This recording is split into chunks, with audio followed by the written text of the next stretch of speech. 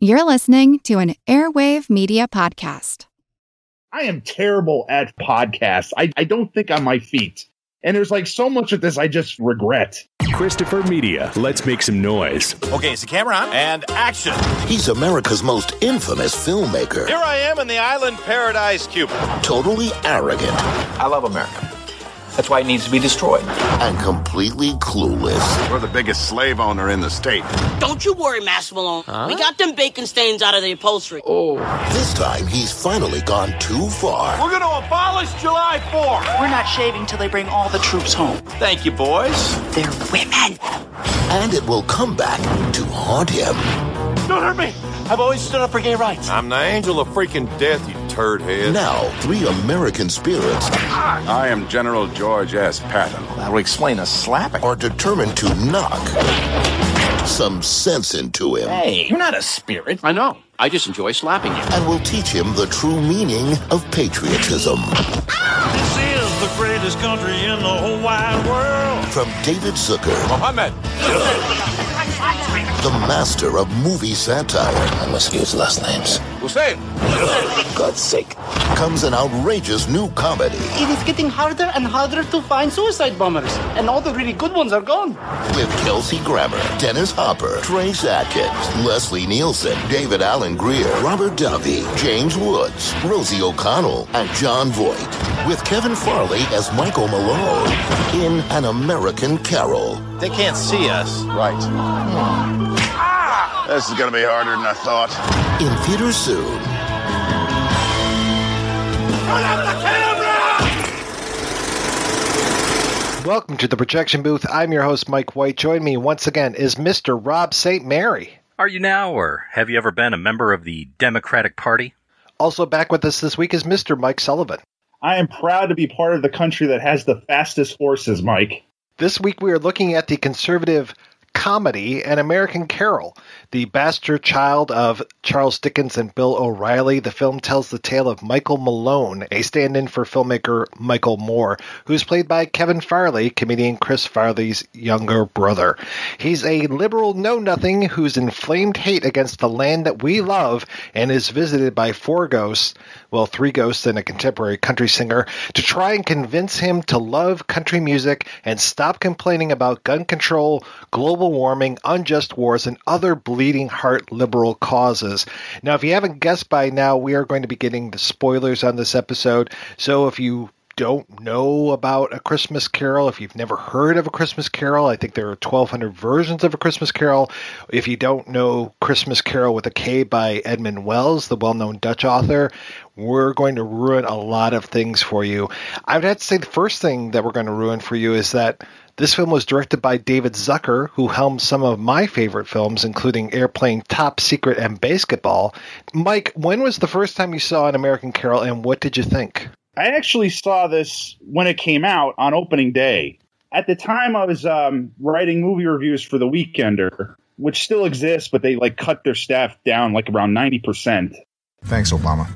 And this is even sadder. I went at 12 in the afternoon on a Friday.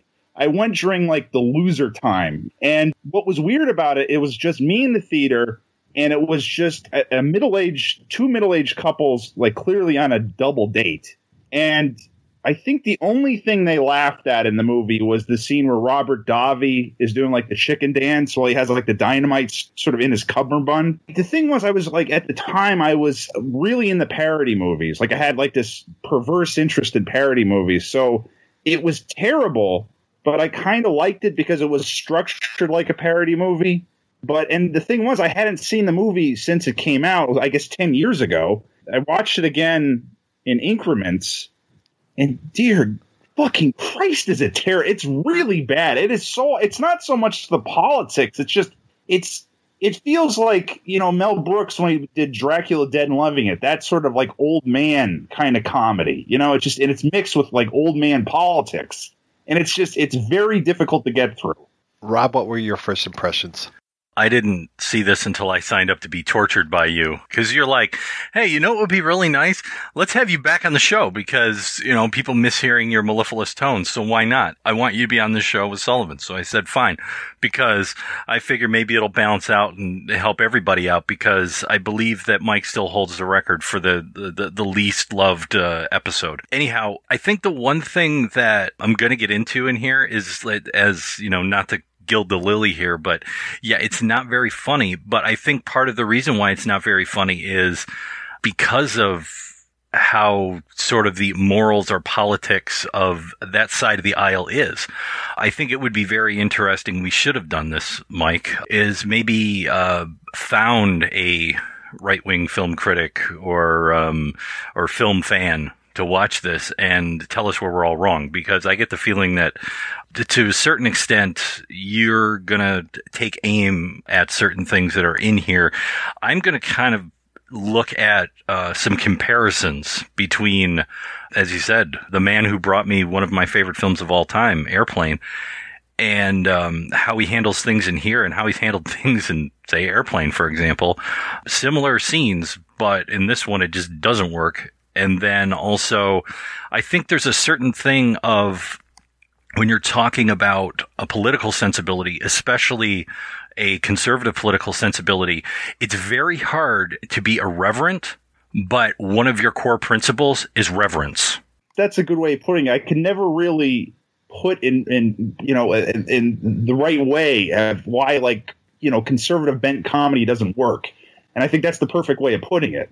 You know, it's just you can't be irreverent when your politics are just total reverence. That's what amazing. Exactly. Yes. Yeah. I should say, though, there are parts in this that made me laugh. The Robert Davi bit that I just described, that made me laugh.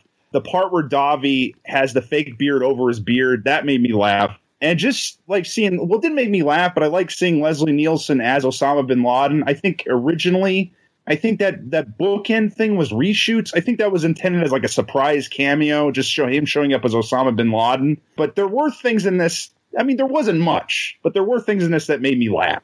And I got to admit that much.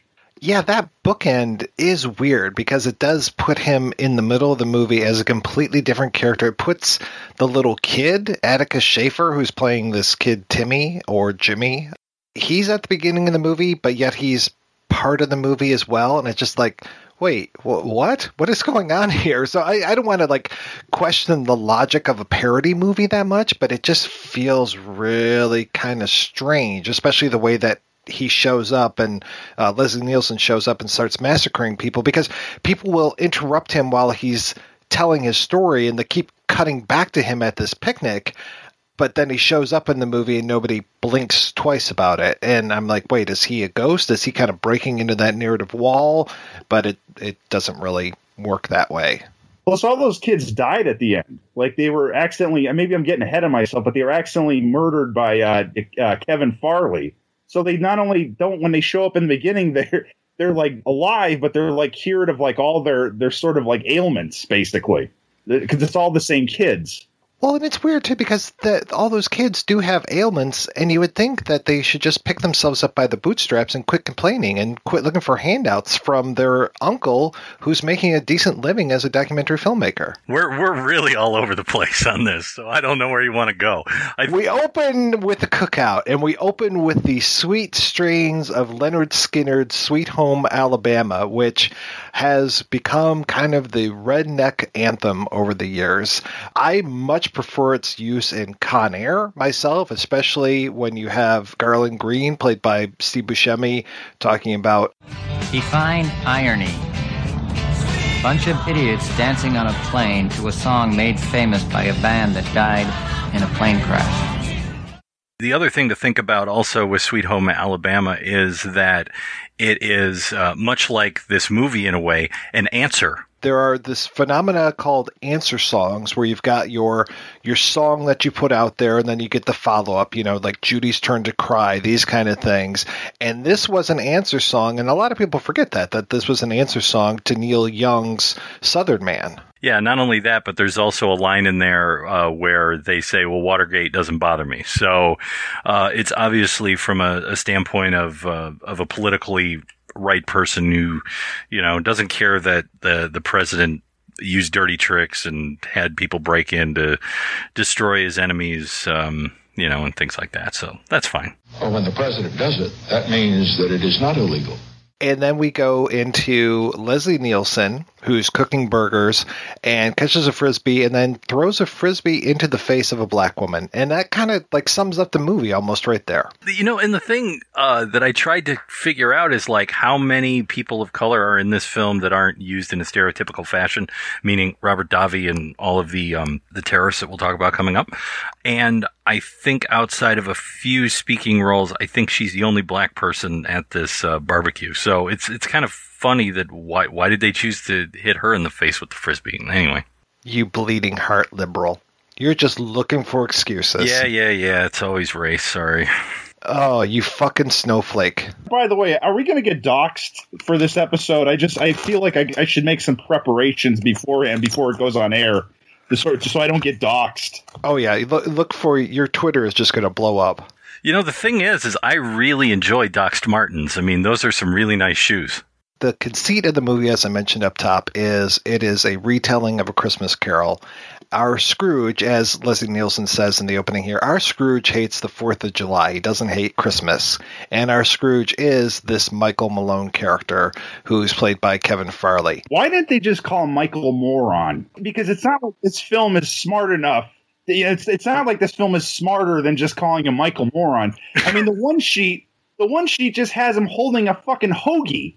In the one sheet, I mean, if they had the technology to do it, there would be an audio sensor that whenever you passed it or got close enough to it, there'd be a fart sound going off. The other thing I wanted to ask in here is, you guys keep calling it a parody film. I don't necessarily see it as a parody film. I see it as someone trying to make political satire. To me, a parody film is more like what you were talking about, like Scary Movie, right? Is a parody of the Scream films.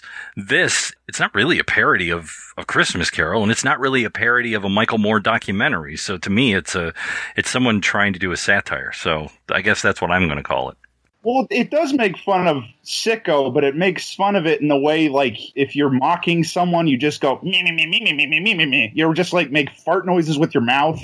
I mean, that's kind of like parody. I guess it is more satire than parody, but there are moments. Aren't there moments in here? There's a moment when we cut to him, Michael Moron, which is far, far funnier name, when we cut to him at a diner and they play the Seinfeld theme. So it's there's moments, but then it's not Seinfeld. So yeah, I don't know. I also like the meta John O'Hurley joke where he's playing the maitre d', and then it's later they go later and say that he hasn't got work since Seinfeld, and it turns out that's actually John O'Hurley as the maitre d'. There are things I liked about that movie. There are some actual funny bits here and there, but it's I don't know if you guys have ever had the pleasure of seeing Postal by Uwe Boll, but I would say that Postal kind of does what this movie is doing as far as making fun of Osama bin Laden and Bush and these things. It does it in a better way than An American Carol does. And just the idea of terrorists blowing themselves up. There's a training video at the beginning of this film. We kind of go from Michael Malone to, who's going to be dumb enough to give him money for a movie.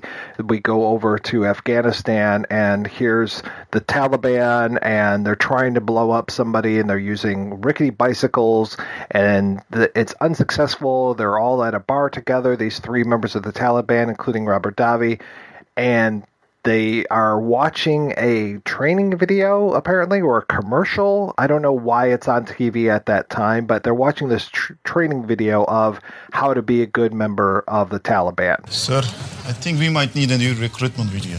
Look, ours, it looks, cheap.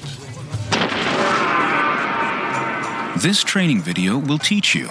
Here are Ahmed and Aman. They may be brothers, but they couldn't be more different. Ahmed knows punctuality is important. He makes sure to leave plenty of time to get to his bombing site. Aman leaves everything to the last minute. Oh, shit. Ahmed double-checks the address of the bombing site, so there are no mistakes. Aman doesn't. 2518, 2519. Shit. And there are potential for funny jokes in there. It's kind of like a "Don't be a Mr. Bungle" kind of a video. Yeah, it's a Goofus and Gallant kind of riff. Yeah, and Suicide Bombers. That's a bit from the Onion movie. David Zucker, he used that in the Onion movie. Because I own the Onion movie on DVD. And I actually, when I saw that in the theaters, I'm like, you lazy bastard. You're actually recycling stuff from the Onion movie? That's not a new bit. So some of the only stuff that I like in the movie is already recycled from something else. Exactly. I think Zucker was the executive producer on the Onion movie, and he just reused that for An American Carol. I'm surprised people didn't know that, because I was listening to some other podcasts about American Carol, and no one brought that up. That's actually from the Onion movie. Welcome to the Al-Qataya terrorist team. This training video will teach you what angry slogans to scream, how to blend into a typical American city, and so much more. Here are Ahmed and Aman. They may be brothers, but they couldn't be more different. Ahmed knows punctuality is important. He makes sure to leave plenty of time to get to his bombing site. Aman leaves everything to the last minute. The Onion movie is one of the few parody movies that I haven't seen. That, and I've never been able to make my way all the way through movie 43. I had to stop after the ball chin thing. I never saw it, believe it or not. I never saw him. Oh, yeah. It is painfully bad. Is the Batman and Robin bit in that? That's the one reason I wanted to see that. I never got around to seeing that. It might be, but if it's after the ball chin thing, I never made it. I did the same. I turned it off at that point. I guess Mike and I have the same sensibility on that one. Jesus. But then there are those easy jokes where it's like, oh, everybody's named Muhammad. Everybody's last name is Hussein. And it's just like, oh, for God's sakes. And then we get that broad idea. I mean, they set it up right up front that everybody in Hollywood hates America. And that's why Michael Malone is perfect for them to have as this dupe, because he's clueless and he's part of this system that absolutely hates America, that Hollywood is set up to hate America. This is how I felt about the way they made fun of Michael Moore. It's like they just found out about who he was and what he did 10 minutes before they shot the movie. Because the way they attack him, if someone went after Steve Bannon and the only thing they made fun of was the fact he likes model trains and is bald. You know, like everything they get him on is something that doesn't exist. Like the fact that he's single and, you know, he's afraid to use guns. I don't know if he's still a member of the NRA, but everything about it just seems like it's just such a – I hate – because it's so overused, but he's like such a fucking straw man in this movie. Such a straw man. And there's plenty of reasons not to like Michael Moore. I have problems with Michael Moore, and I would consider, you know, if based on the politics of this film, I guess I would be some kind of radical leftist, because the big issue I have with Moore is people conflating his films with documentary when they're editorial.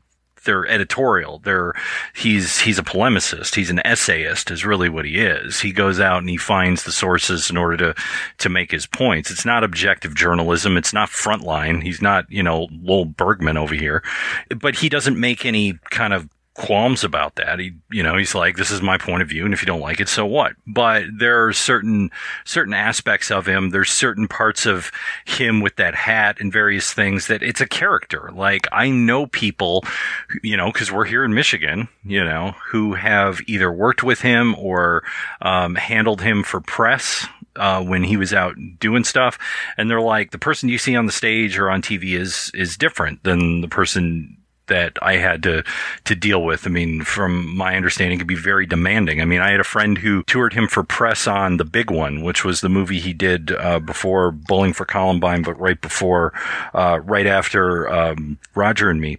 And she had a meltdown moment that can only be described as that scene like in Rain Man where Tom Cruise gets out of the car and starts screaming about why does it matter where you buy underwear to Dustin Hoffman in the movie. Like, why, shut up. It doesn't matter that you get to buy the underwear at that one place, because he would just kind of just sit there and just pick.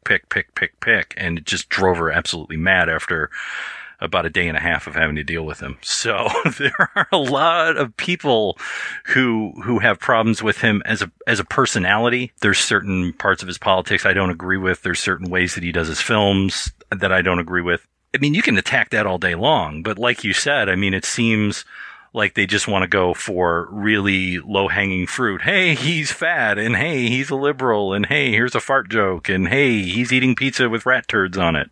The hat thing, I mean, with that last documentary that I saw of his, which was him going around to college campuses, I got tired of the hat thing. And I'm like, if you're going to parody something, why don't you parody the hats? You know, just every single shot of this guy, put him in a different hat. Instead, he's just wearing a state hat through the entire thing. And I'm like, no, that's his thing. The hats are the trademark. Again, if you go back to Steve Bannon, you're going to put the guy in 50 shirts. You know, just you got to figure out your subject and make fun of that, or do what we're talking about with the way that he makes his quote unquote documentaries, which is, you know, the way that he'll kind of twist things or set up stuff or, you know, put people in no-win situations. The way he picked on Charlton Heston in Bowling for Columbine.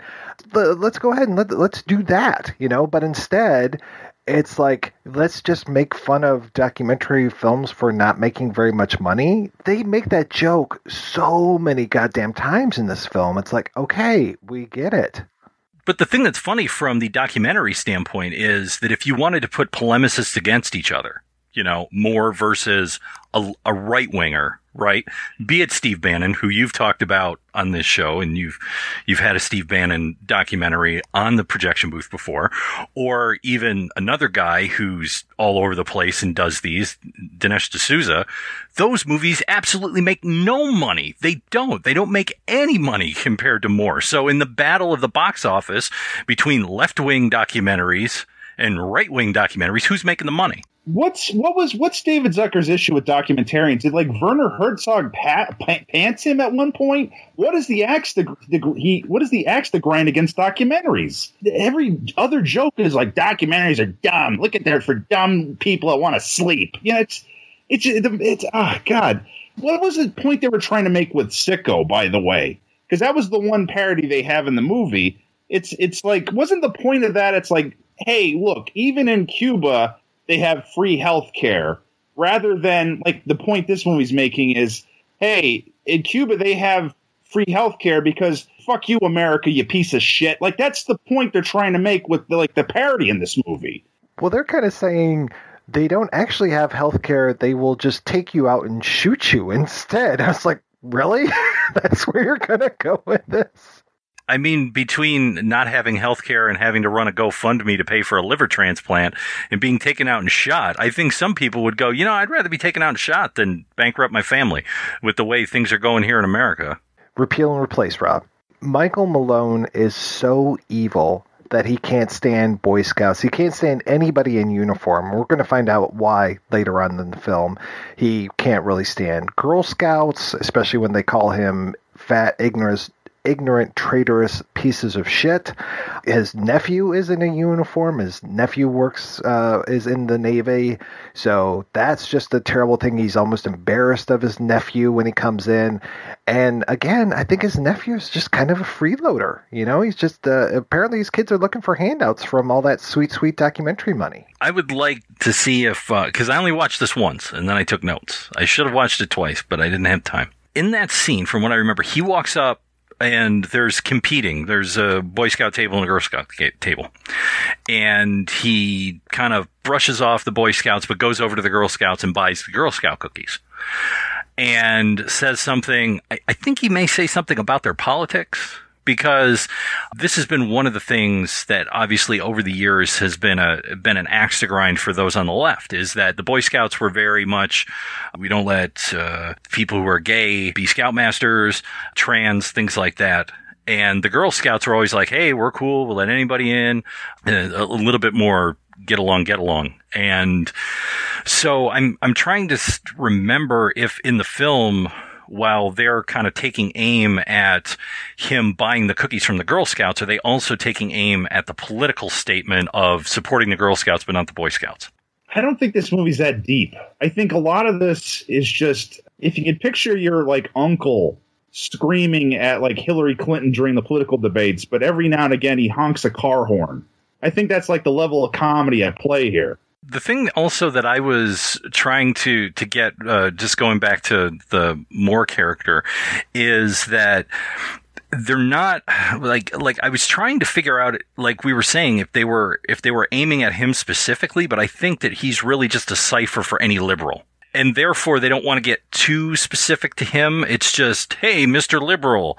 And therefore, all of their target is just, hey, you're a liberal. Hey, you're a liberal. And these are all the things that liberals like, including communism. And they like, they're not smart enough. And they don't like the country. And that's basically the whole point when we get to him and his nephew, who's the Navy officer who's heading out, and he's going to go to the Persian Gulf. He's signed up, and he's going to go over there because that's where the action is, and and the country has called him up, and he's got to go do his duty. So that's where we're at now. Well, when it comes to the Girl Scouts, I think the only thing they really get into is, one, they have cookies. So a fat, traitorous piece of shit like Michael Malone is going to want to have cookies. And two, he asks them about some of the merit badges that they have. And that's when the girl says, and I got this for being polite to a fat, traitorous piece of shit like you. That's as far as they get into the politics of the Girl Scouts versus Boy Scouts. The crux of the film is that Michael Malone is setting up this protest to protest the 4th of July, which doesn't necessarily make a whole lot of sense to me. I mean, we're supposed to believe that Michael Malone hates America because he criticizes America, because he says that things could be better. And apparently by doing that, you say that you hate the country and you want to abolish the recognition of the day in which we signed the Declaration of Independence, one of the greatest documents out there, probably only second to the U.S. Constitution. But in this movie, the weird logic is that he wants to abolish that date and not have people celebrate, because apparently that's a celebration of a country which is oppressive and has turned into this monster that he wants to slay. In a lot of ways, this film kind of mirrors what's going on today. When I've gotten together with members of my extended family, or, when I see sort of debate in the news and things like that, to me, the film really fits into this sort of like talking past each other, in that, as you were saying, like someone who's on the left who could have genuine criticisms of the system, like these things are horrible and they need to change. We need to fix them. They're just seen as illogical lunatics. While at the same time, those at the right are just bought into the system and they believe in the system, and specifically we see over and over and over again in the film that they believe in authority, and they have a reverence for authority. And that was the point that I was making about how do you balance this question of being irreverent while having reverence. And I've got a link that you should share about this idea of the psychology behind morality. And I know this is way too, kind of highfalutin for this film that we're talking about, but I think it's kind of important. And it's a guy who's a neuroscientist named Jonathan Haidt, and he was on Being, this NPR talk show. And he says that basically there are two sets of values that those who consider themselves liberals and conservatives share, and that's compassion and fairness. They share that. But they say that conservatives also have three more moral values that they carry with them and they have to wrestle with. And those are questions of loyalty, authority, and sanctity. So that's reverence, right? So the idea of loyalty and authority, the idea that, therefore the president or whoever's in charge, yes, we have to be loyal to the flag. We have to be loyal to the country. We have to be loyal to authority. We can't question those things. There's certain things that are, there's a piety, there's a sanctity, there's a reverence for these things. And we'll see it later. And I think that's part of the reason why in this one scene later we'll get to, I'll bring this up again, but just sort of talking about where this sort of political debate comes from, and how the Moore character is so blown out of proportion that of course he's not going to understand his nephew signing up and saying, right, I've decided to go fight this war. In that way, Moore Malone comes off as a complete coward, because he's just like, well, why would you want to do that? You should not go anywhere near the fight. Even though Hawkeye didn't want to fire guns, he didn't have a problem with there being a war and him serving. He just thought that war was kind of inane, but he was there to do a job, and that job was to fix soldiers who were hurt. And in this way, I think Malone is very much, he doesn't agree with the war, but he will do what he needs to do to support the country. But in this film, Malone is not that way. He is against the troops, and he's against the war, and he's against anything that America is doing. His hatred of the troops is based on petty reasons. His girlfriend or something left him for a guy in a uniform, and then to like sort of add insult to injury with how this gag is structured, she just has a thing for uniforms. So it's like it's like in this movie, like nobody wins. It's like you're either just a traitor or a whore, basically. Even if you're on the side or right, you're still a piece of shit because you just have a thing for men in uniforms. You know, it kills me because Airplane was so goddamn groundbreaking. I mean, this, like I said before, this was his Dracula Dead and Loving It, but you know, with a rancid side of politics to go with like this stale, dated humor. You know. Yeah, that's the thing that I wrote in my notes is on that, you know, it's just sort of this, you know, sexual jealousy led him astray. And the idea that, is that really such a great view or such a great idol to have? I mean, if I was someone who was on the right politically and I watched this, I think I'd be upset because at times there's just things in here that I think people of conservative politics would be like, what? Like, I'm supposed to like that? I'm supposed to think that? Are you serious? And I think that's also because, I mean, this film was not a hit. I mean, with anybody, really. I mean, there was a lot of people on the right that didn't like it, you know, and I think it's because of reasons like that. And there's also, like, towards the end, there's this bit where, like, Michael Moore is like, shitting on country music, you know, and it's like, well, and it's not really even sort of, like, contested, you know, there's like elements here where it's just sort of like prodding your audience slightly but also it's sort of like an agitprop thing for them. But it's very, I guess maybe Zucker thought he was doing a South Park thing and he was just kind of like, look, I'm making fun of everybody. Maybe that's what he thought he was doing with this. Well, South Park had already done this with Michael Moore. And I mean, with him and being in Team America World Police, I mean, you're both making fun of the quote-unquote need for America to go in and fix the world's problems and, you know, enforce our view of democracy, you know, on the rest of the world. And they're making fun of that. They're making fun of Michael Moore. They're making fun of Matt Damon. They're making fun of Kim Jong-un. They're making fun of, you know, so many different things. And they're doing it pretty fairly across the board. And it's like that level of humor, just, you know, we can do it with puppets, but we can't do it with real actors with this film, apparently. I think maybe he wanted to do that, but it just kind of eluded him, you know, or maybe he wasn't even trying it. I mean, there's some kind of slightly ambiguous things about this movie.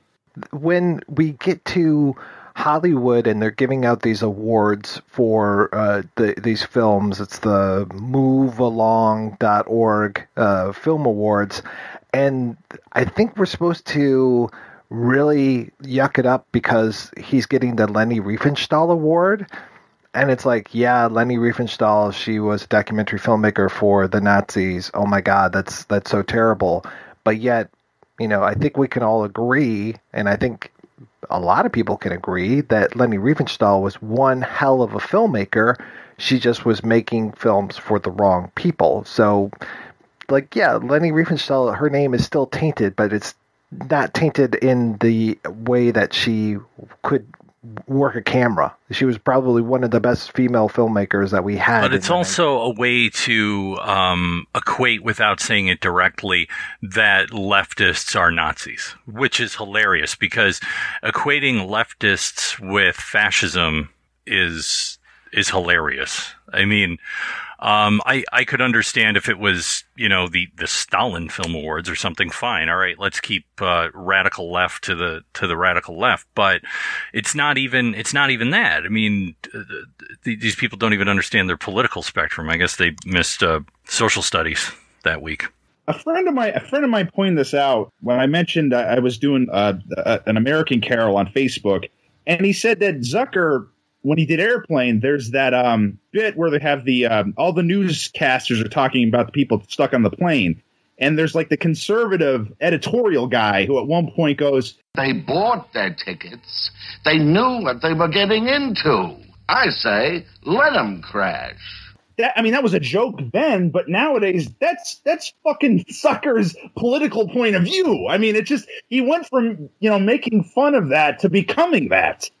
And I think that he's one of several people who used to do comedy in the pre-9/11 era who have said in interviews that basically September 11th changed their perspective on things. And another one that I'll throw on the fire with him is Dennis Miller, where Dennis Miller, although maybe wasn't a leftist, he at least gave it to everybody. And then after September 11th, it completely changed. And now I don't find him remotely funny at all. I just don't. Like his humor, I don't get it anymore. I don't know what happened. I think he was always kind of in the closet, though, with that, because I remember one of his stand-up specials where he was like a staunch Admiral Stockdale apologist. Do you remember that? Like, maybe it was like Black and White or something, where he's just like, hey, he's a good man. Like, he came out for Admiral Stockdale. I know what you're saying. You're saying, Dennis, you were never in the military. How can you criticize it? Well, first, neither was the commander-in-chief, but that doesn't stop him from running it. Second, I, like the rest of you, am paying for it. And third, because my grandfather was the guy Patton slapped in that tent. I know 9/11 definitely changed James Woods. I remember there was a story around that he claims that he was on a flight.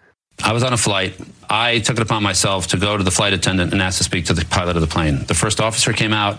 I reported to him that I felt that the four men, and I said, can you look over my shoulder and see who I'm talking about? And he said, yeah. I said, I think they're going to hijack this plane. I mean, everything they're doing, and I explained to him these details, which I've been asked to keep private until whatever jurisdiction, whatever trials may take place. Their behavior was such that I felt they were going to hijack the plane. I also said I'm very much aware of how serious it is to say on an American aircraft in flight the word hijack. So I'm saying this because I really have reason to believe it's true. As I found out later that not only did he make a report, but the flight attendant also made a report of my suspicions to the FAA. When I got home that night, it had been a very turbulent flight. I had said to this woman I'm dating and my girlfriend and my best friend, they said, how was the flight? And I said, well, aside from the terrorists and the turbulence, it was fine, which was now in retrospect not such a very funny joke, but it was August 1st and nobody was thinking along those lines.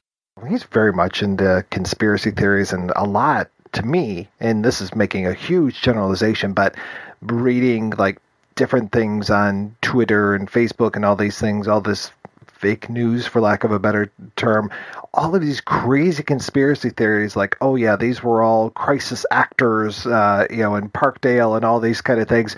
And then we get a scene shortly thereafter in this film where we have Rosie O'Donnell, and I guess they just call her Rosie O'Donnell. I don't think they're even like kind of... No, they call her Rosie O'Connell. O'Connell, thank you. And she is just spewing conspiracy theories like mad, like we didn't go to the moon, we didn't do this. She might as well have said that vaccines give you autism. But it's just like crazy, all the level of conspiracy that she's at. And I'm just like, this is really kind of throwing stones in the wrong place, because she's really into these conspiracy theories, and that seems to almost be an earmark of the right these days. When did she? The only time she made a documentary is when she did that HBO special about the lesbian couples and their kids on the cruise ship. Like, they have her in the movie, making a documentary, which, oh boy, that whole that sort of the Christian, as if Christian extremists don't exist. Like, it's sort of like these Christian extremists making things harder on the planes, like that sort of I guess equating that to Islamic extremists and whatever, but which is just, it's fucking stupid. But, they're getting, was that their way? Did they just not know of any other sort of agit-crop leftist documentarian? They just needed to put an easy target in there somewhere, so they picked Rosie O'Donnell?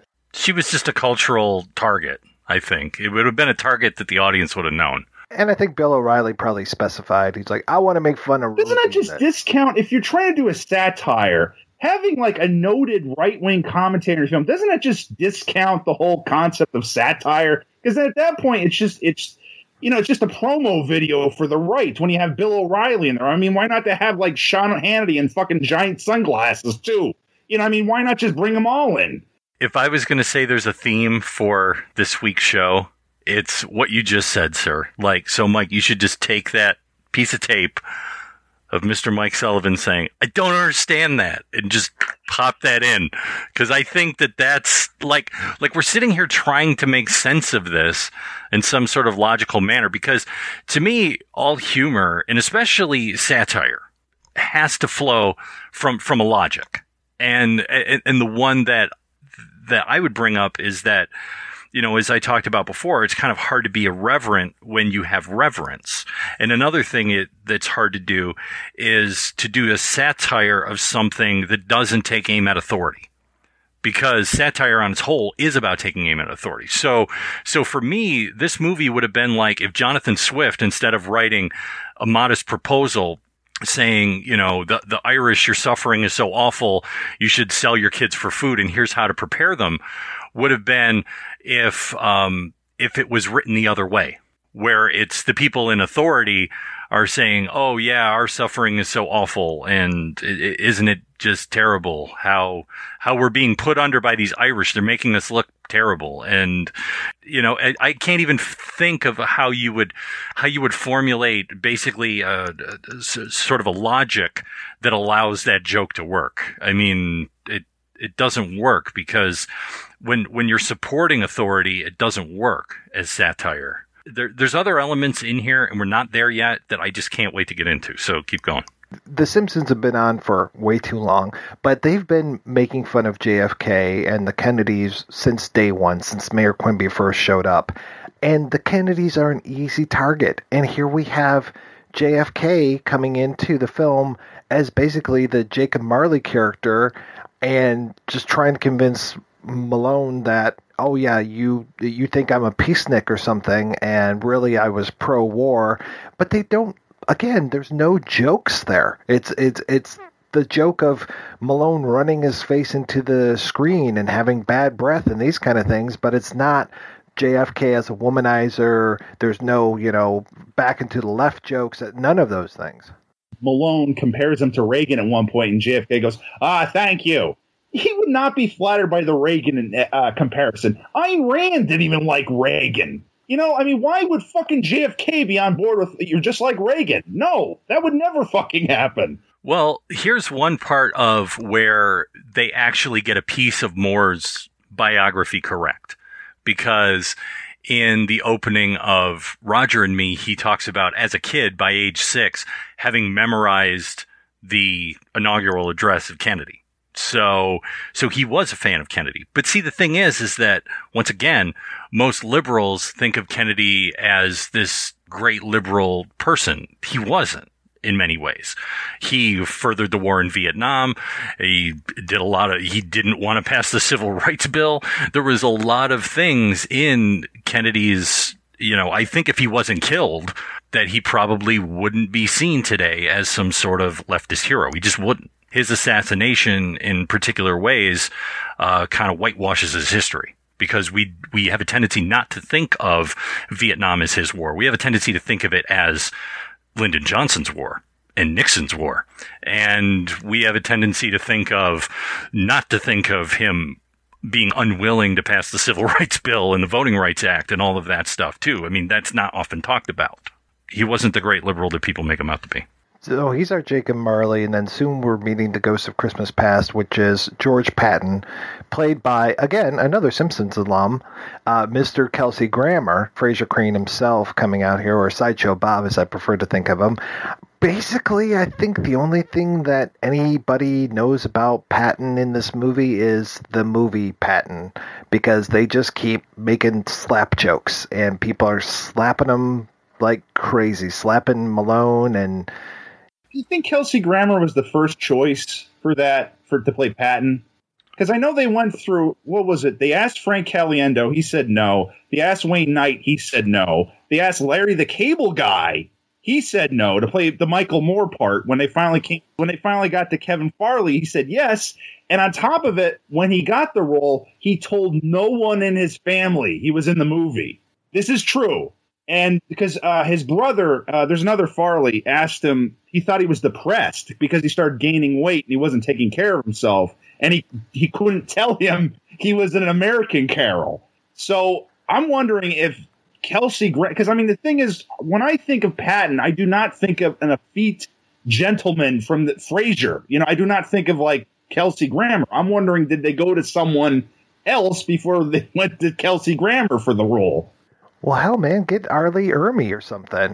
The one thing about Patton that, this is what I was talking about, having reverence and irreverence at the same time, there's a throwaway joke towards the end of all of the Patton stuff that's a joke about his own death, which I don't think most people know.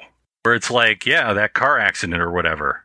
I mean, he died from an accident, and he's like, hey, watch it, or something like that. And it's like, if you don't know Patton's history, you're not going to know that. But as to what you were saying, yeah, he's trying to do a riff on George C. Scott, because to be honest, most people, most Americans, not smart enough to know anything beyond George C. Scott. So those Hollywood fat cats, man, they're manipulating our sense of history. Those same people that just sit around awards dinners congratulating themselves and eating lobster while they complain about hunger. Those are the people. Well, I mean, couldn't they get John Milius? I mean, I think Milius probably could have done a good George Patton, right? Man, I'd love to see Milius. I actually like Milius. I don't agree with his politics, but man, I fucking love Milius. I would have loved to see him in this. Yeah. I think the only requirement for all of these ghosts is that they be at least a foot taller than Michael Malone's character, because I don't know how tall Kevin Farley is, and I don't know how tall Kelsey Grammer is, but they shoot these guys no matter, and I know Trace Atkins is apparently he's a giant, according to this film, but everyone is being shot taller than Malone. So it's like, and they don't make a height joke, but if you look at the way that these things are framed, we always have these ghosts as much taller than Malone is. And it's, again, I think it's just trying to make him look weak and ineffectual. But I might be reading way too much into it. Going all the way back to, and I this is why it's the Ghost of Christmas Past, taking us all the way back to 1940, and we get to see that people were protesting the war. We don't get to see the other side of the coin where we actually got to see some of the people that supported Hitler in the United States. We don't get to hear any of that kind of stuff. So, well, to be honest, those who would have been protesting the war at that period wouldn't have been liberals. It would have been people such as Father Coughlin here in Detroit who was like, Hitler's fine. You know, like there was plenty of people on the right in that period that had no problem with what Hitler was doing. Our buddy Henry Ford. Yeah. At the same time, a lot of people like to think, oh, well, all of that stuff about the Jews and the rounding up and all of that stuff, that was all over the news. So, of course, people felt good to want to go fight in Europe for that. And actually, a lot of that stuff was underreported, or very little pieces of that persecution of the Jews in Europe kind of leaked out in that period. A lot of it came out after the liberation. That was not a motivator for a lot of people to go fight in Europe at the time. You mean the fake story of liberation, the fake story of this thing that the liberals call the Holocaust, the so-called Holocaust? Is that what you're trying to say? I'm sorry. I forgot. Again, going back to the craziness of these conspiracy theories. But the one thing that I thought was funny, and I had just seen Darkest Hour, so it was fun in my head to think of Neville Chamberlain and all of that in that film, which obviously is a much better film, up against this, you see what happens when you negotiate with dictators, and they have them playing like it's some sort of riff, I guess, on the Marx Brothers or something, where it's they're playing a banjo and all this, and Kumbaya and all this with a fake Hitler, and who is it, Tojo or something? It's supposed to be someone dressed up. Zucker claimed in the commentary that that's a tribute to Mel Brooks. I don't know how, but he said it is. That scene, I don't get the connection, but that's what he claims. The Ghost of Christmas Past is basically doing the job of the Ghost of Christmas Future as well, because we're being taken to a world where Lincoln didn't go to war, there wasn't a civil war, so now all of a sudden, and this is of all the logic bending of this film, this is the part that I don't get the most. We're taken into this CSA, Confederate States of America scenario, and we're taken to Michael Malone's plantation where he not only owns slaves, but has fathered many, many mulatto babies, has beaten David Alan Grier many, many times, and then apparently has taught his slaves Hava Nagila in kind of a speaking of a nod to Mel Brooks. I mean, that to me is basically... When you were slaves, you sang like birds. Come on, how about a good old nigger work song? Something like, swing low, sweet chariot. Swing low, chariot. Don't know that one, huh? Well, how about the Camptown Ladies? Also, these guys are on the losing end of it as opposed to the winning end, like Cleavon Little and the guys from Blazing Saddles. It's this weird scenario where now he's had a past in this bizarro future version that we're seeing, or contemporary version, I suppose, where slavery is still a viable industry. I have no idea the point for the Hava Nagila. Like, I was just sitting there going, that makes absolutely no sense. It makes no sense whatsoever. I mean, I understand that Zucker or one of the writers or something may be of Jewish background, fine. But why that song? Like, I mean, I could understand they had in Blazing Saddles. I mean, it was a joke. I mean, it was a jazz tune, and they want to sing a jazz tune, and basically the foremen are like, no, sing the spirituals, the swing low, sweet chariot, and things like that. I mean, so it's that's the mismatch. But here, like, I go, that exists on another planet. Why would slaves know Hava Nagila? That makes no sense whatsoever. There's two things I want to say about this scene. So I'm guessing if slavery didn't end, nobody would be against it. That I didn't understand. Why would a guy who's like a dyed-in-the-wool liberal suddenly be for slavery and own slaves if he's still a liberal? I don't understand that. Mm-hmm. And second of all, man, was this Gary Coleman's last role? Every time I see him, I get sad. This is a guy who was on dialysis. Whenever he'd go out, people would just scream, "What you talking about, Willis?" at him. He couldn't do his job as a security guard without winding up online, being a joke. I mean, and if this is his last role, where he's like, playing a slave, washing, Chris Farley's brother's car, that's a sad way to go. This is a sad goodbye to Gary Coleman, and I feel terrible.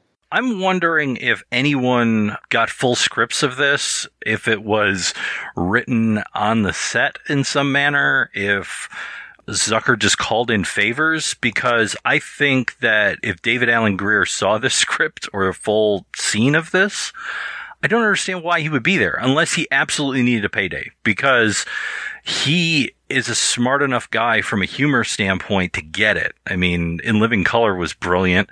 And he's also a fellow Detroiter and a friend of a friend who I know from the jazz scene here.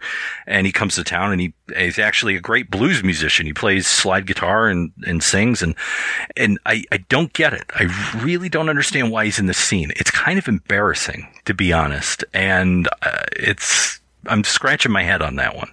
I hope one day there's like an oral history of this movie. It's got to be fascinating. It's got to be fascinating. I would love to read an oral history of this movie. This is one of those movies that just breaks your heart so often, because I understand, and I came into this movie without blinders on. I knew I was going to see James Woods and Jon Voight and Kelsey Grammer. I'm surprised Tim Allen wasn't in this film. There are a lot of people, Robert Davi. There are a lot of people who I consider have kind of gone off the deep end with their conservative views over the last few years. And when I see people like Chris McDonald and I see David Alan Grier, I'm just like, why? Why are you in this? I feel like Tanya Harding. Why? Why is this happening? And I just hope that they maybe got 5 pages and they came in for an afternoon and left and got their paycheck, and I hope it cleared, and that was it. You mentioned that one scene with Christopher McDonald. There's a part in that where it's revealed that I don't know how he died, the Michael Moore simulacrum, but the only thing that remains of him is a giant rubber ass. And at one point they put his signature baseball cap on the latex ass. That to me, it's Fountainhead rewritten for Spencer's Gifts customers. It's just so fucking stupid and just so cheap. That's that movie in a nutshell. Just that the baseball cap on the rubber ass. It should have been the poster image. Is that what you're saying? I think it should have been, yeah.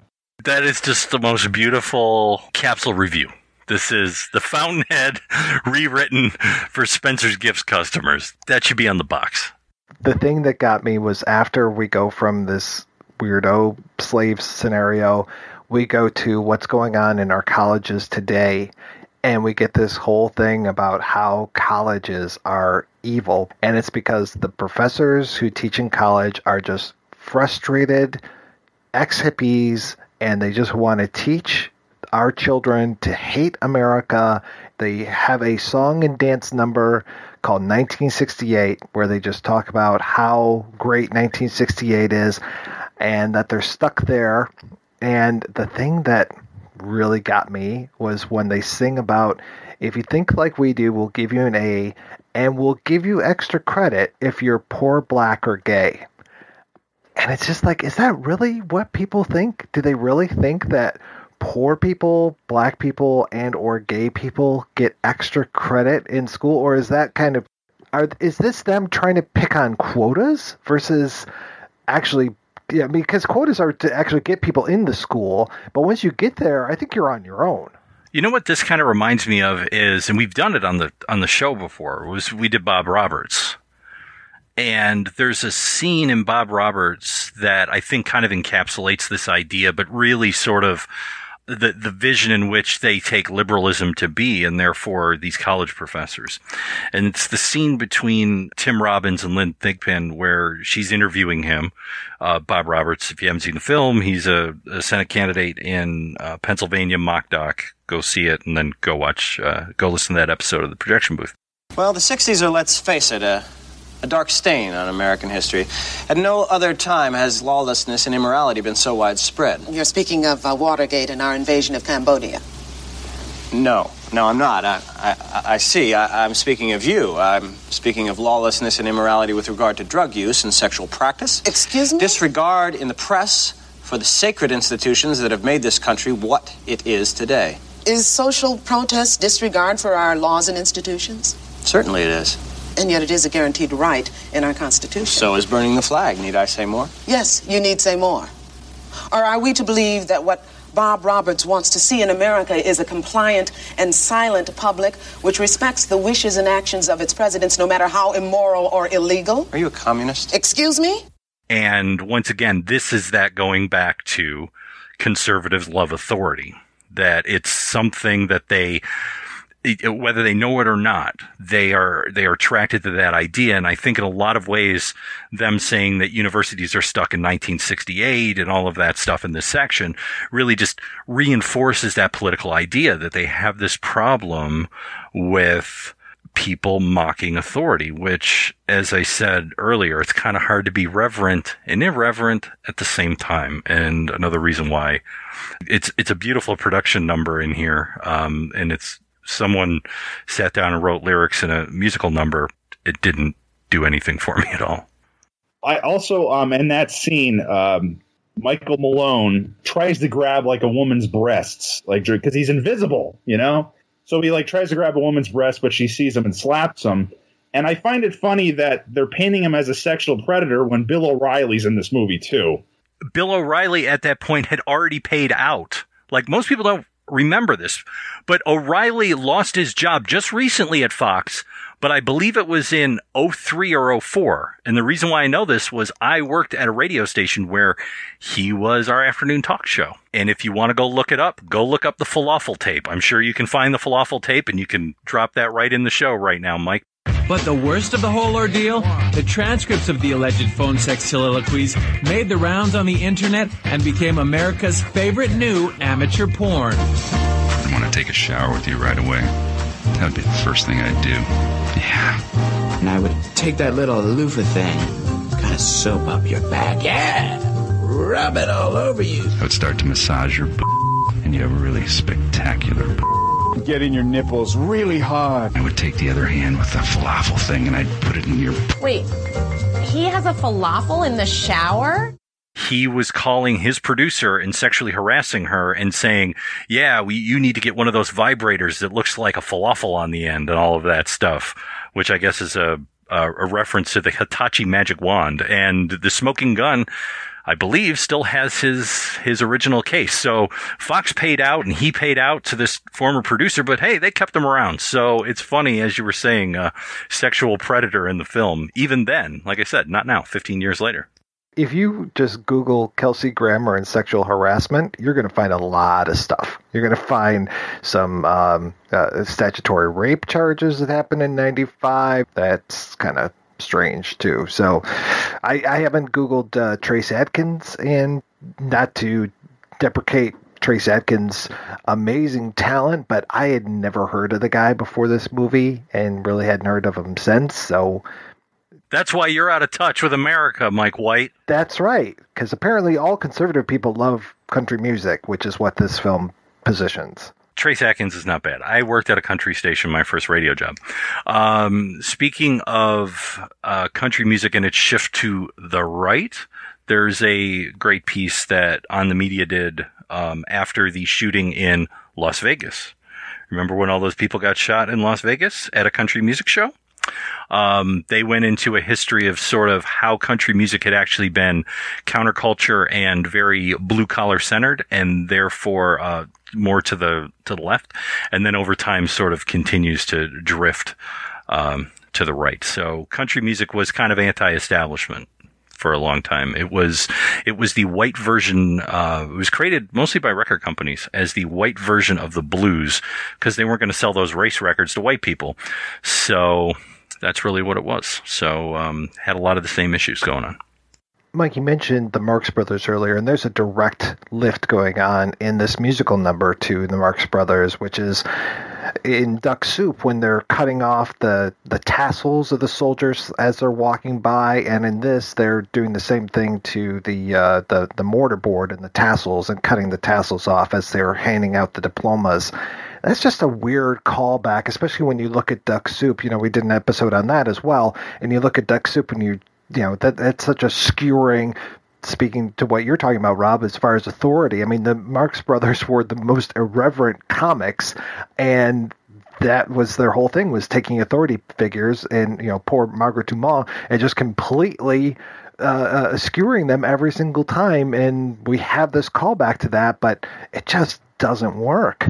You know, part of the reason why you have to skewer authority is because authority has the power. So if you're not shooting at authority, then you're shooting at the common people, and that's not cool because the common people got enough struggles. Well, it's weird too. I mean, this is 2008 when this movie comes out, and at one point we lose Kelsey Grammer for a while. He just goes away. You think that the Ghost of Christmas Past is done with Malone because the movie kind of just goes from here, and we go back into the Robert Davi story with these two terrorists, and Davi is the leader of the cell, and them trying to get this movie made, and they're going to use it as a way to, you know, bomb America and all this kind of stuff. And they say at one point when Davi shows up back in the narrative, he came up through Mexico, and he says, "Good thing that fence isn't up yet." And I'm just like, wow, 2008 we're talking about. So I know now we would say good thing that wall isn't up yet, but that was kind of weird to think that that was even being talked about at that time. I remember that even being talked about after September 11th. That I remember there was a political discussion that they were worried that Al-Qaeda was going to come up through Mexico. You know, they didn't say anything about Canada though. But then again, we live in Detroit, so I guess Mexico's more scary to us Detroiters than Canada. That's because most Canadians are white. Come on. Hey. We're brown people. And then, we get into the Bill O'Reilly, Rosie O'Connell, thank you, discussion, which just, that her documentary and the truth about radical Christians, I mean, it misses the point, guys. I mean, we've talked about radical Christianity on this show before, and sorry, it's a thing. I know people hate to admit it, but it's a thing. Yeah, the first thing I thought of in this sequence is, so Eric Rudolph in the Army of God doesn't exist. Now, those who don't remember who he was the guy actually responsible for the Atlanta bombing in 1996 during the Olympics. It wasn't Richard Jewell, which everybody remembers. It was Eric Rudolph, who was a Christian conservative anti-abortion guy who decided to, for some reason, blow up a bunch of people in Atlanta. So there you go. Don't I remember something about abortion clinics being blown up too for a little while? Bill O'Reilly also has a line in this that I love because I feel like he came up with it on the set and pushed for it. He says after Rosie O'Connell has her documentary, he goes, "That's not a documentary. That's the Flintstones." Which it just feels like he came up with that on the set because that feels like, that O'Reilly wit. Oh my God, what a clunker that was. You can talk about the Flintstones all you want, but if we're comparing production value and actual entertainment value between these films, I know where I'm at. I'm even at the Flintstones sequel. I'm sorry. And then, we have them. The terrorists are now auditioning people for this new movie, so we kind of get some glimpse into, and this is where I think it would be kind of fascinating, was to actually know what the new script, the narrative that this Michael Malone character wants to do. Okay, Michael Malone now has a chance to make a narrative film. He's got the script written already, and it's not America Sucks, the big one. I can't remember what is it Shame on You, America? I can't remember what the name of it is, but we could get a glimpse into his thought process here, but we kind of, we get like one scene of these two characters talking, and then Leslie Nielsen shows up in this bizarro thing that we talked about a while ago, where he just comes in and then he murders people. Because there's a gag in that where Michael Malone goes, "Isn't that?" And they finish it for him, and it's like this, it's like sort of like one of those bullshit, like, "Oh, that's Mohammed Atma. He's one of our best known actors." And I guess the joke is that it's not Leslie Nielsen, I guess. So it's very, very muddled and it does not make any sense. Yeah. And then Patton comes back, and then, oh man, poor Dennis Hopper. I mean, come on. We get this weirdo section in here where, and this goes on for a long time. Like, I thought the sequence was over, then it continued on, because we get this scene in a courtroom where we're suddenly introduced to all these ACLU lawyers, and they are all zombies. And so, I mean, talk about just bad messages. So now you have to shoot the ACLU lawyers, and that's what this movie is really thinking is very funny. He's got a point where he hands him a gun and he goes, "Try it, it's fun." So the idea of just random shooting. This was a moment where I was like, damn, they really have no reverence for the Constitution at all.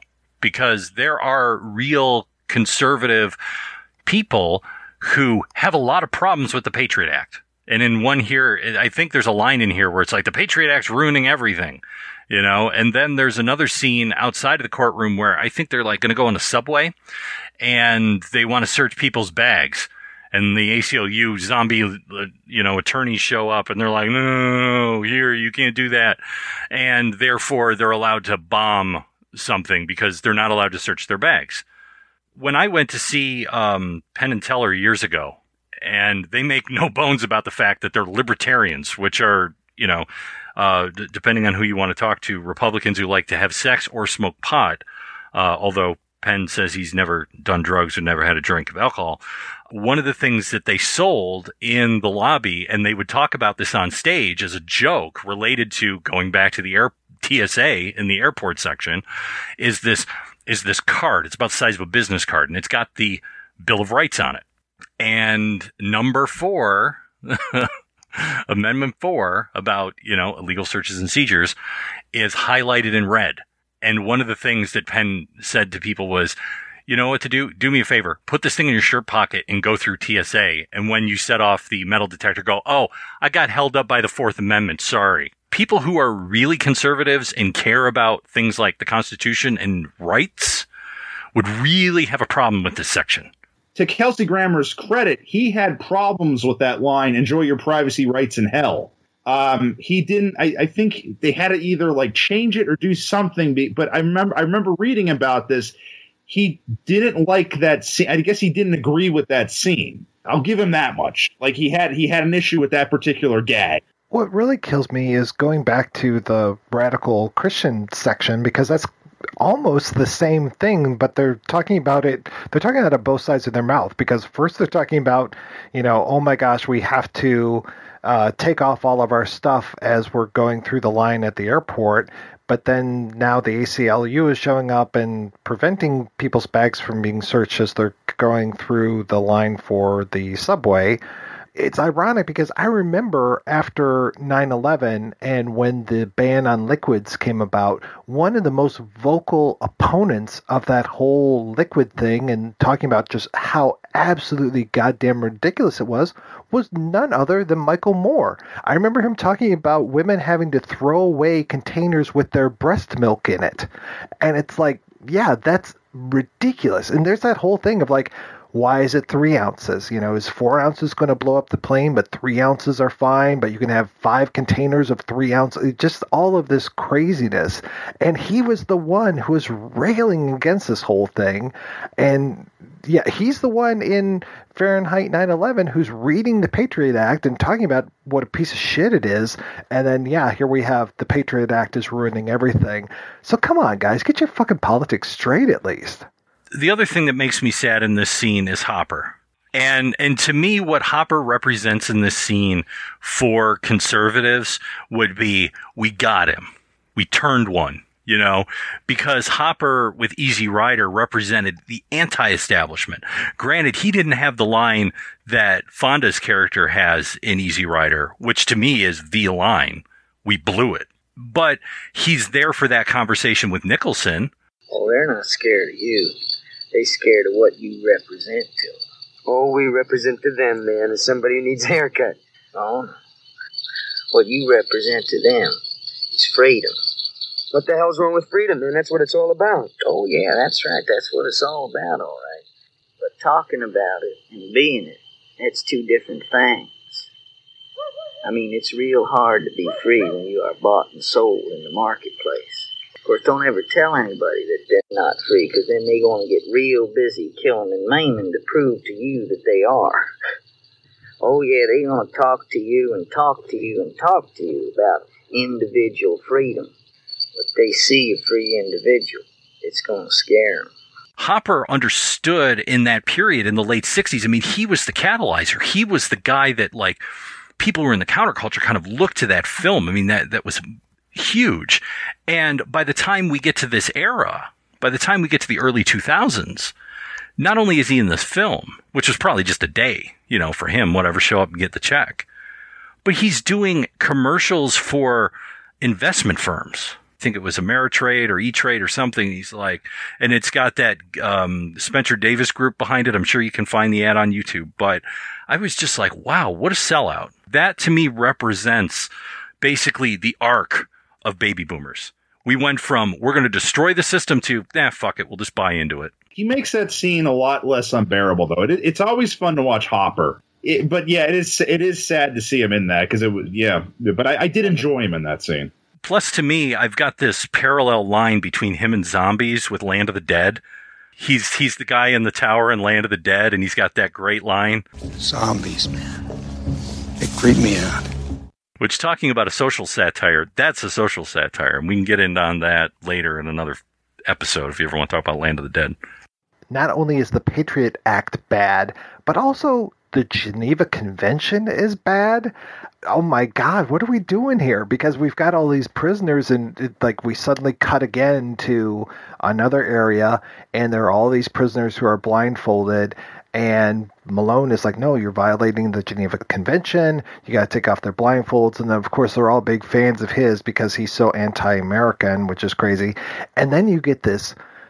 I wrote in the notes, this is to me like the cum shot of the movie, which is these soldiers who are all praying and then they get called into action. They have to leave the prayer circle, and in slow motion they turn around and get their guns and go off. And I'm just like, wow, this is the moment in this film. This is America to this film, is these soldiers who pray together and fight together.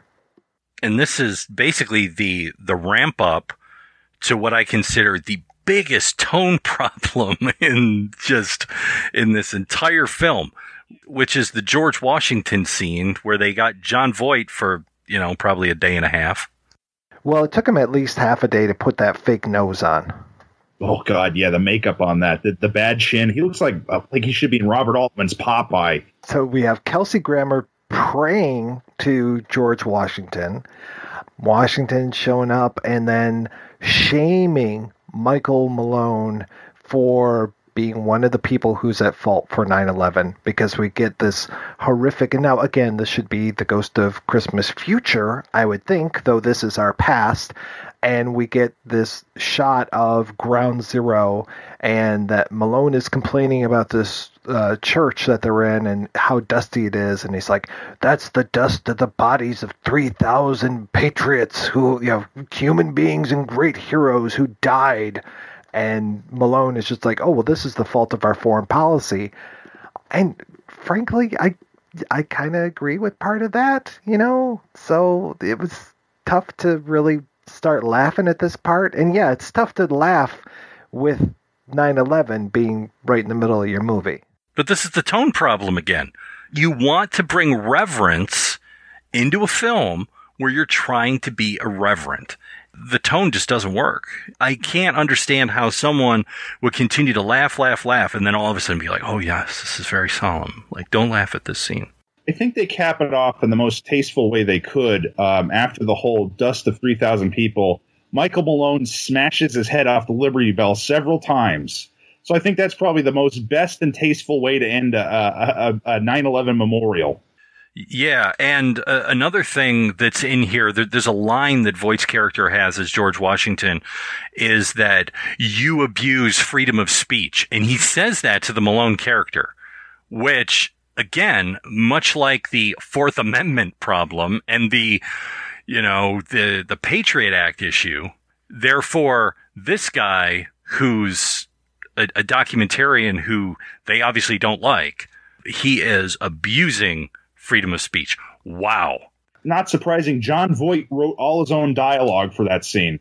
Right. And I just find it hilarious. And here's where, they'll be like, oh, okay, leftist. It's really nice to hear a slave owner just rant about freedom. It really, it just makes me laugh. We still are contending with the history of the people that founded the government of this country and their pasts. What are you going to do next, Rob? You going to take down all the George Washington statues? I like Jefferson, okay? Jefferson is probably, to me, the most important of all of them. You still got to contend with his background and his issue. My neighbor and I were discussing gun control. He said, I bet if you asked the founding fathers what they thought about gun control, they wouldn't like it. And I responded, I bet if you asked the founding fathers what they thought about gun control, they'd respond, what's this I hear about women voting? And who's that in the White House? Is that one of Thomas Jefferson's kids? There's a certain amount of rat turds, like in this film, that's in the food, and you just got to be willing to accept it. Just eat around it. If you want the good stuff, you have to balance it off the problematic issues, just put it that way. Well, if you're going to do tone, and we're talking about tone a lot during this episode, you can do a movie like Scrooged, where you can be funny, but when you get to the end, and it's the Ghost of Christmas Future, the Ghost of Christmas Future is the most scary part of any Christmas Carol adaptation. And it's usually the angel of death. They usually don't say anything. They have the souls of all these people inside of them, yada, yada, yada. You get those terrifying, like those faces coming out of the angel of death and Scrooged and all of these things. And you get the moment where the person breaks down and they realize that they were wrong. And basically, the only way to make a rich fat cat be good is to scare the shit out of them. Is after you point out all of their flaws is basically the moral of A Christmas Carol. I believe. I think that's what the Cliff Notes say. But now we have this in the middle of the goddamn movie. It just doesn't make any goddamn sense. Like the death of Michael Malone should be in the tombstone. That goes right along with 9/11. If you're going to lay all this stuff at his feet, because they keep basically saying Michael Malone, the filmmaker in this film, has fostered such a anti-American fervor, along with all of these other Hollywood a-holes like the Kevin Sorbo character in here and all of these other people, that they have made 9/11 possible and have made this whole thing possible. So go ahead, just lay this all at his feet at the end and make him pay for this, make him contrite, make him sorry for this. Right. It's the godless left again that is responsible for 9/11. And on top of it, and this is another little dig that they put in there, and not a lot of people are going to get it based on the date that's on the tombstone. Did you get it? I saw April 20th. And what is April 20th? Oh, yeah, okay. Do you know what April 20th is?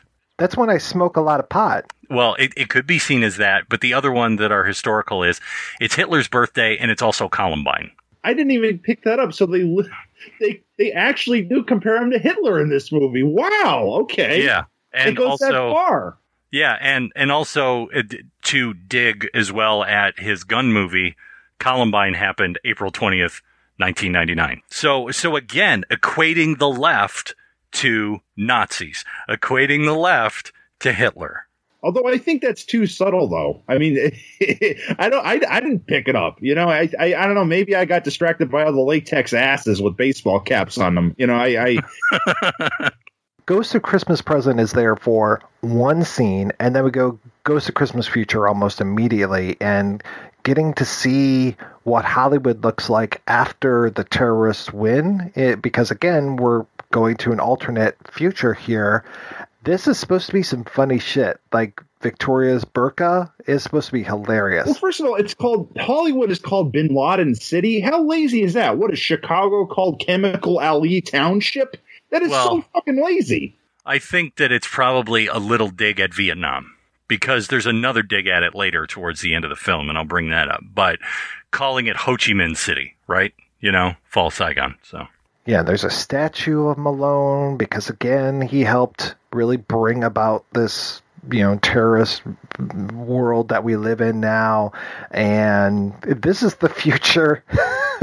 This is the future the radical left wants, apparently, is that the terrorists win and everybody is wearing burqas in Hollywood. I also like how the statue is also holding a giant party sub. Why not continue the easiest fat jokes in the world, even in statue form? You know, I mean, keep just kicking that straw man, you know?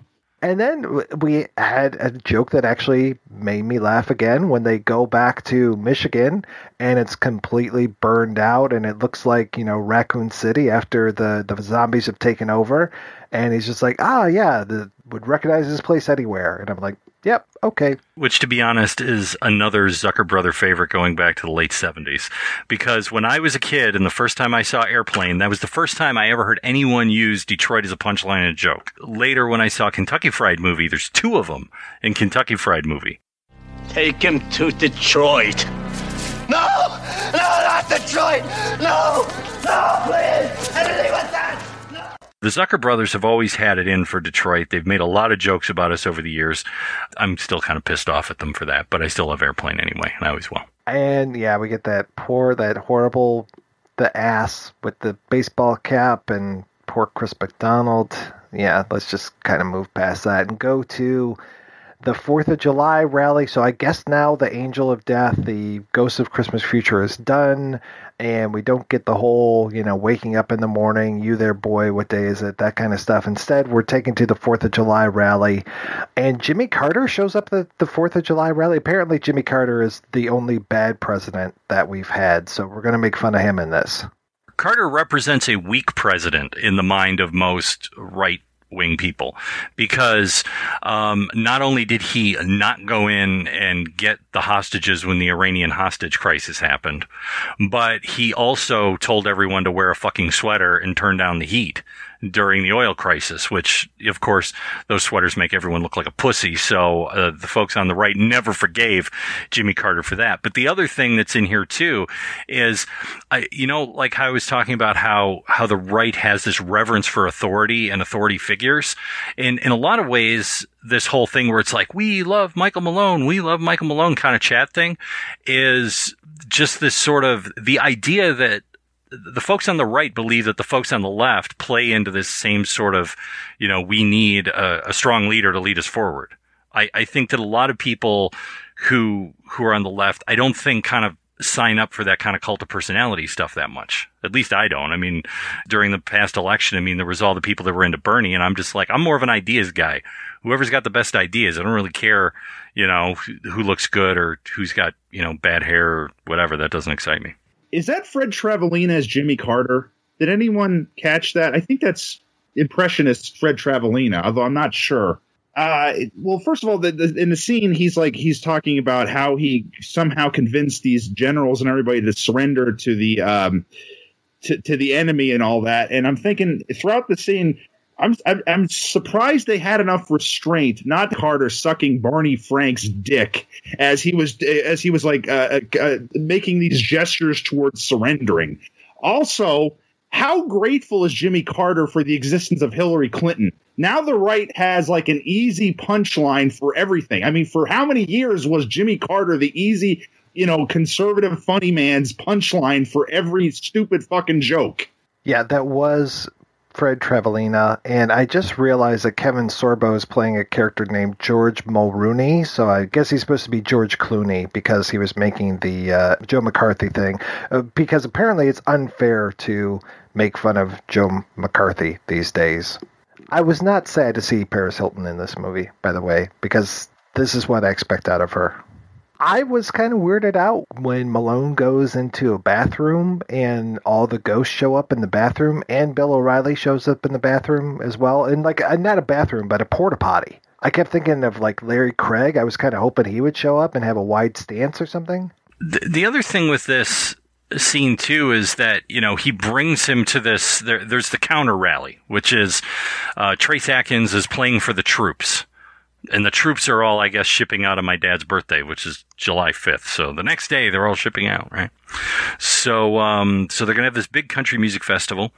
And one of the things that happens in here is that the Moore character has a change. He realizes his errors, right? But the problem is I don't believe they set that up enough for me to believe it. That he would all of a sudden go, oh my God, I've been wrong so long. Oh, because really that's the point of a Christmas Carol. That's the point of Scrooge. That's the point that Dickens is making is that Scrooge is all fucked up. And then after all of these encounters and he sees the error of his ways, he has this profound change and he becomes a profoundly changed human being. And that doesn't happen in here. It's just sort of like, oh, okay, I guess I guess I should save these people in this, because I know these terrorists are going to blow it up. And because otherwise he probably wouldn't. Are we supposed to assume that? Otherwise he'd find out that there was a bomb going off at this concert and he would just let it happen? Maybe? To be honest, if you want to make a political statement, that would actually be an even worse political statement. Would be that he lets the bomb go off. He doesn't know that his nephew is there. And then he's like, oh my God, my nephew died. And then he has this soul searching moment where he's got to come to grips with things. And then maybe he goes, those fuckers, I can't believe that, they did that to me. And then that changes him, because that's really the only thing that I can see, because he has no investment in anything. He's basically a very nihilistic character. He has, at least in the way he's written in the film. I don't understand. I don't know exactly what he stands for and what he doesn't, except he stands for everything that the people who wrote it or the people who are interacting with him stand for. And that's it. He's just a counter. He's just a counterweight. That's all he is. There's no emotion there. If his nephew got killed, then he'd get stuck with those three awful kids. Can we talk about the kids? I specifically wrote this down. I wrote it in the notes as scene analysis and cruelty by the same director. That was the note that I wrote. There's a scene that's supposed to be played up where his nephew, I guess, has a brood. He must have 6 or 7 kids that all have maladies. I can't remember how many they pull out, but there's a lot of them. After you have 2 that are sick like that, quit having kids. Get those tubes tied, buddy. It's neither here nor there. We're not getting into that. CPG. I'm going to talk about a scene in this film and a scene in Airplane featuring a sick kid and how they're played differently. Same director, same writer, So the sick kids in here are used for slapstick. So we're supposed to laugh at them being on crutches and falling over. And they're really used to show how cheap and uncharitable of spirit the Moore character is, and by extension, all liberals. Because the whole idea is that, Uncle Michael's supposed to get me a new liver, and Uncle Michael's supposed to get me new eyes so I can see, and Uncle Michael's supposed to do this, and Uncle Michael's supposed to do that. And he promised to pay for my treatment. So the whole idea is to just show how cheap and uncharitable he is. And we're supposed to laugh at the fact that the kids are falling over and on crutches, and, one's in a breathing machine and all of this other stuff. Now let's look at a scene in Airplane, where the stewardess is playing guitar and singing. I'm sure you remember the scene. And as she's playing, she's swinging the neck of the guitar and she's knocking the IV out of the young girl. Now, the laughs really come not from the sick girl, although she is making some faces and her mother's plugging the IV back in. The humor comes from the obliviousness of the stewardess doing this to someone and the rest of the people around who are so enthralled with singing along with the song. So this is how he's gone from a scene where it's not inflicting cruelty on a kid for a joke in Airplane. It's about obliviousness to let's inflict cruelty on a kid because that'll be funny to watch little Timmy fall over with his arm, his crutches. That's hilarious. This movie has more endings than The Lord of the Rings because we got, God, there's so many things. So, we expect that we have the disarming of this bomb that's going to blow up the concert. Okay, cool. He looks out in the audience. He sees the ghosts of soldiers that have fallen before. Okay, good. That's a good place to end it. But then we have Patton coming back. And, what can I do to help out America? Well, you can stop being a big of a pain in the ass and start being a pain to the terrorists. Okay, great. And then we go to a voiceover from Leslie Nielsen. We bring that back. Okay, that's a good place to end. Nope. Now we see Malone and Timmy are, for whatever reason, they're on a set that's in the middle of the desert. Why is it? And it's like a JFK movie. Why is it? Was he going for like some experimental Jodorowsky type JFK movie? I don't know. I need you to bury the first toy that you ever got. And a photo of your mother, and then you can be a man. And then they meet the monks. That's a good place to end. But yeah, instead there's the message that people actually want to see movies that say good things about America, because that's the joke from earlier in the film is, what about this incident? What about this? What about that horrible Brian De Palma film that I saw at TIFF years ago? What about this one? What about that one? Yeah, no. We want to see movies that say good things about America. And is this supposed to be an example? So the Malone character becomes accepted, right? He becomes, after, like I said, the supposed change of heart he has, he becomes accepted. So Trace Atkins is like, welcome to the real America, is what he says to him, right? At the concert, after the terrorists are foiled. Okay? So he's like, I still got time. He runs down to the docks to see his nephew off. And he's like, forgive me, I'm sorry. And it's like, I'm proud of you. And then it said, I guess he's re-upped because he had been there before to Iraq and Middle East. And he goes, yeah, we found your DVDs in one of Saddam's palaces. And he's like, oh, that's funny. And he goes, come back safe. And he goes, this time, our side will win, which is an obvious dig at Vietnam, because people on the right have always felt that if it wasn't for those damn protesters, that Vietnam would have been won. That, we could have won Vietnam if we would have taken the gloves off and did everything we could. We could have won that war. Do we get the win this time? But instead, it was those damn liberals back home, and, everybody was so, lily-livered, and they really should have went in there, and they should have let Nixon maybe even use nukes, and we could have won that war. How come we didn't push those rice eaters back to the Great Wall of China and take the Berkeley brick and nuke them back into the fucking Stone Age River? How come? Tell me why? Say it! So that's a little dig at, my dad and his friends. That's always nice. And it's always nice to do that as well. And then, like, one of the last jokes that's in there is, as I said, the whole thing with Patton. Oh, hey, you got in that accident.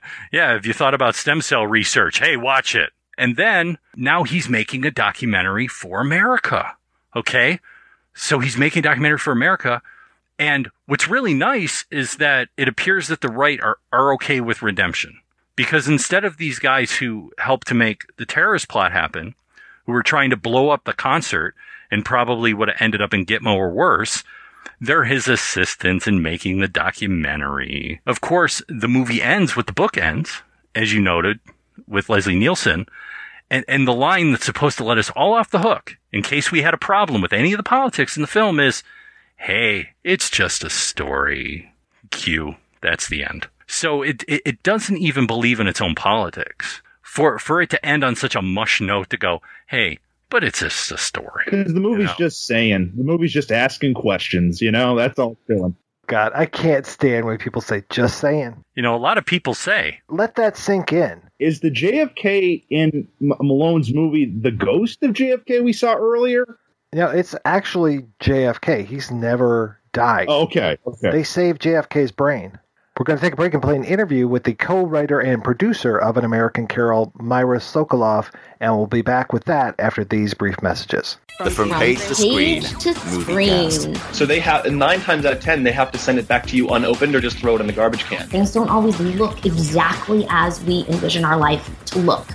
But sometimes it works out and turns out even better. Gregor Fisher, his bacon number is 2 because he was appeared with January Jones in Love Actually, and January Jones and Kevin Bacon appeared in X-Men First Class together. I've got to say, the very Harold and Kumar 3D Christmas, now that just makes me want to rush out. It's about the acting, about the writing. That's really what theatre is for me. Probably had more names than Prince or whatever. Never mind, there's a joke for the oldies. It'd be like, who's Prince? Who's he? I'd just like to see Mr. Freeze hiring his bad guys going, right, okay, so you're a psycho, right, can you ice skate? Head over to iTunes, Spreaker and Stitcher and put in the search box From Page to Screen. Hey. Hello. A little bit of introduction. We are the Film Room Cast. I am Albert Weltzfong. I am Austin Shin. And we talk about movies. We talk about anything we like to our heart's content. We talk about everything from the very best films ever made to the very worst. And we have scraped the bottom of the barrel on the worst ones. It's not what you'd expect either. No. We are the kind of cast for which Birdemic is a step above some of the stuff we've covered. I hesitate to say this, but The Room is a little bit higher than some of the stuff we've covered. But on the other hand, we've also covered stuff like The Godfather, Magnolia. We've covered the very best cinema has to offer, the very worst, so don't try to pigeonhole us. And of course, we like to talk about the hot button topics. We try not to get too political, but we take a political stance. We're people, we have to. We have a huge backlog. We've been running for about 3 years. We've got casts on the MPAA. We've got stuff on like adaptations. We've got stuff on movies that have been turned into TV shows. A couple of nostalgia retrospectives looking at things like movie theaters and video stores. Proud of those ones. And we've even got at least one cast on a movie that doesn't exist, so got that. Oh yeah, with more to come. So that's us. That's us. So yeah, listen to The Film Room. I have to credit the backtrack. It is from John Carpenter's album Lost Themes. I suggest picking up that album. It's a really great album. But yeah, you can find us at thefilmroom.podbean.com or on iTunes if you prefer to subscribe there. We're out there. Yeah. Thank you all. Hope you listen to us, and good night. All right.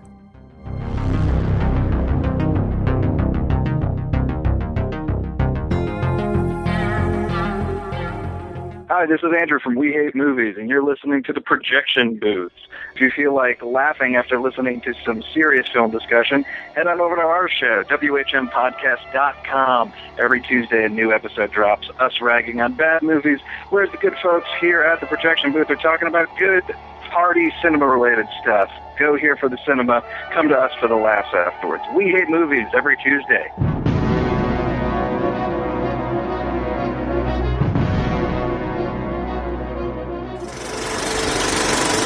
I wanted to ask you a little bit about your background, and even before you were writing and producing An American Carol, what is your background? Writing is the center of everything. I went to Boston University, and I have a BA from there in philosophy and religion, because I wanted to know how people think, how they make their decisions, and it comes from what philosophy they hold. But then I went right to Wall Street and worked for Chase Manhattan, and I learned about investing because that's what my father did. But then I left after a few years, and I wanted to go back to graduate school. I felt there was more that I wanted to learn about my own faith. I took a master's degree at Hebrew Union College, which is the Reform Judaism's rabbinical seminary. I went there for 2 years. So from that time, I worked as a principal for a while, but then I wanted to do other things, and I moved to New York. But from that time to now, I still teach Hebrew school on Sunday. So I always keep my hand in it because I feel I don't want to waste the knowledge, and it's not right. I studied for it. So anyway, but I was interested in other things. So I moved to New York, and I worked for Andrew Stein, who was the Manhattan Borough president. So I've worked in city government in New York. That's how I know how the system works. And from that, and that's why Donald Trump is not unfamiliar to me. His demeanor and everything is totally familiar, but I realize that the rest of the country is not used to seeing New Yorkers that way. Then I worked on presidential campaigns, and I worked on Senate campaigns. Then I decided I worked on a big TV special, David Wolper and the 100th anniversary of the Liberty Weekend, Statue of Liberty. I loved it so much. I was doing press and getting interviews and stuff and writing stuff. The producer said, you have to be in California if you want to do this kind of work. Occasionally there's a big thing in New York, but not all the time. So anyway, I decided I was going to pack up and move to California. And that's where I went. And I worked with my connections from New York. I worked on a lot of campaigns there, and then kind of settled into the entertainment part. That's quite a vast and varied history. I know. I'm not boring. I've done a lot of interesting things. The Liberty Weekend thing was 7 TV specials run by David Wolper, and Reagan was there. The first time I was on a set with the president, and he lit the statue for the 100th anniversary. So that is where I went through my first Secret Service check. What is that like? Well, they run your name and your birthday through the FBI computer to make sure you don't have anything on your record. And I don't remember if we had to do fingerprints, but I know you can't get a Secret Service tag to be in the same site with the president, whoever he is, unless you've been run through the FBI computer. Tell me, how did An American Carol come about? Now, you said that you had worked on some stuff before you did this, including, of course, that special. What was kind of the stepping stone to get you to this place where your name is, one of the 3 writers listed on the project? One of the things was that I belonged to a group run by Gary Sinise, the actor, and it was called Friends of Abe, FOA.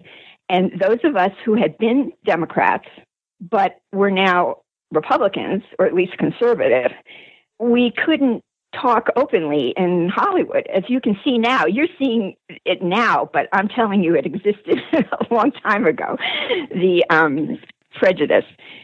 What it was that we would meet for lunch, and we would, it was like a secret society. We didn't talk about it that much. It's only been talked about the last couple of years.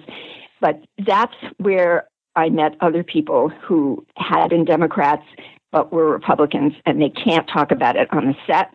They can't talk about it and let other people know. And it goes on now. I mean, people are talking about it more. So I would listen to these stories. This is when Bush was president, 2004. I'd listen to these stories of these poor actors who would have to sit there in makeup rooms and the makeup chairs with other actors, and they're all in Bush derangement syndrome. And the poor conservative actor can't say a word, just nod and everything, because there was no argument. You had to be on that one side. So we all knew each other. I heard they came to me and said, David Zucker, who made Airplane and Naked Gun, and he was doing a scary movie. He said, he wants to write a letter to Barbara Boxer because he's no longer a Democrat. And she keeps writing to him because he gave her a lot of money over her other races. So she says he wants to compose a letter and he needs some help from somebody who's a good writer. So I thought of you. So they gave him my number, and they gave me his number, and I called him, and we set up an appointment, and we started talking about, how to write to her and everything. And then it became a bigger discussion. He said, I really wish I could do something for the campaign, something for Bush, and I don't know what to do. I said, well, you could make a commercial. And he said, would they let me? Those days, that was, everybody knew it was a campaign, and the internet was only becoming important right at that time. So I said, yes. I said, we could write and produce a commercial, and then we'd get somebody to finance it, to put it on TV, because at that time, TV was the only thing that was, good for advertising. So that's what we did. We wrote a commercial together. He put in some money, and we were getting donations from other people. And then we filmed it in one day. And then the Club for Growth came to us and said they saw it and they would like to finance it and put it on TV. So that's how we became famous for doing that. So then we were famous. And then in that world, because he wasn't, I said, we can write a movie. We could make up a story that says what we want to say and then try to get it financed and write the movie. Meanwhile, we can do these commercials. So that's what we did. The RNC called us, and in the 2006 election, it was a midterm. So they asked us to do 2 subjects, one on foreign affairs and one on taxes. So we wrote 2 scripts. The one we did on foreign affairs, we did it on Madeleine Albright and Kim Jong-un, the father of the guy that's running North Korea now.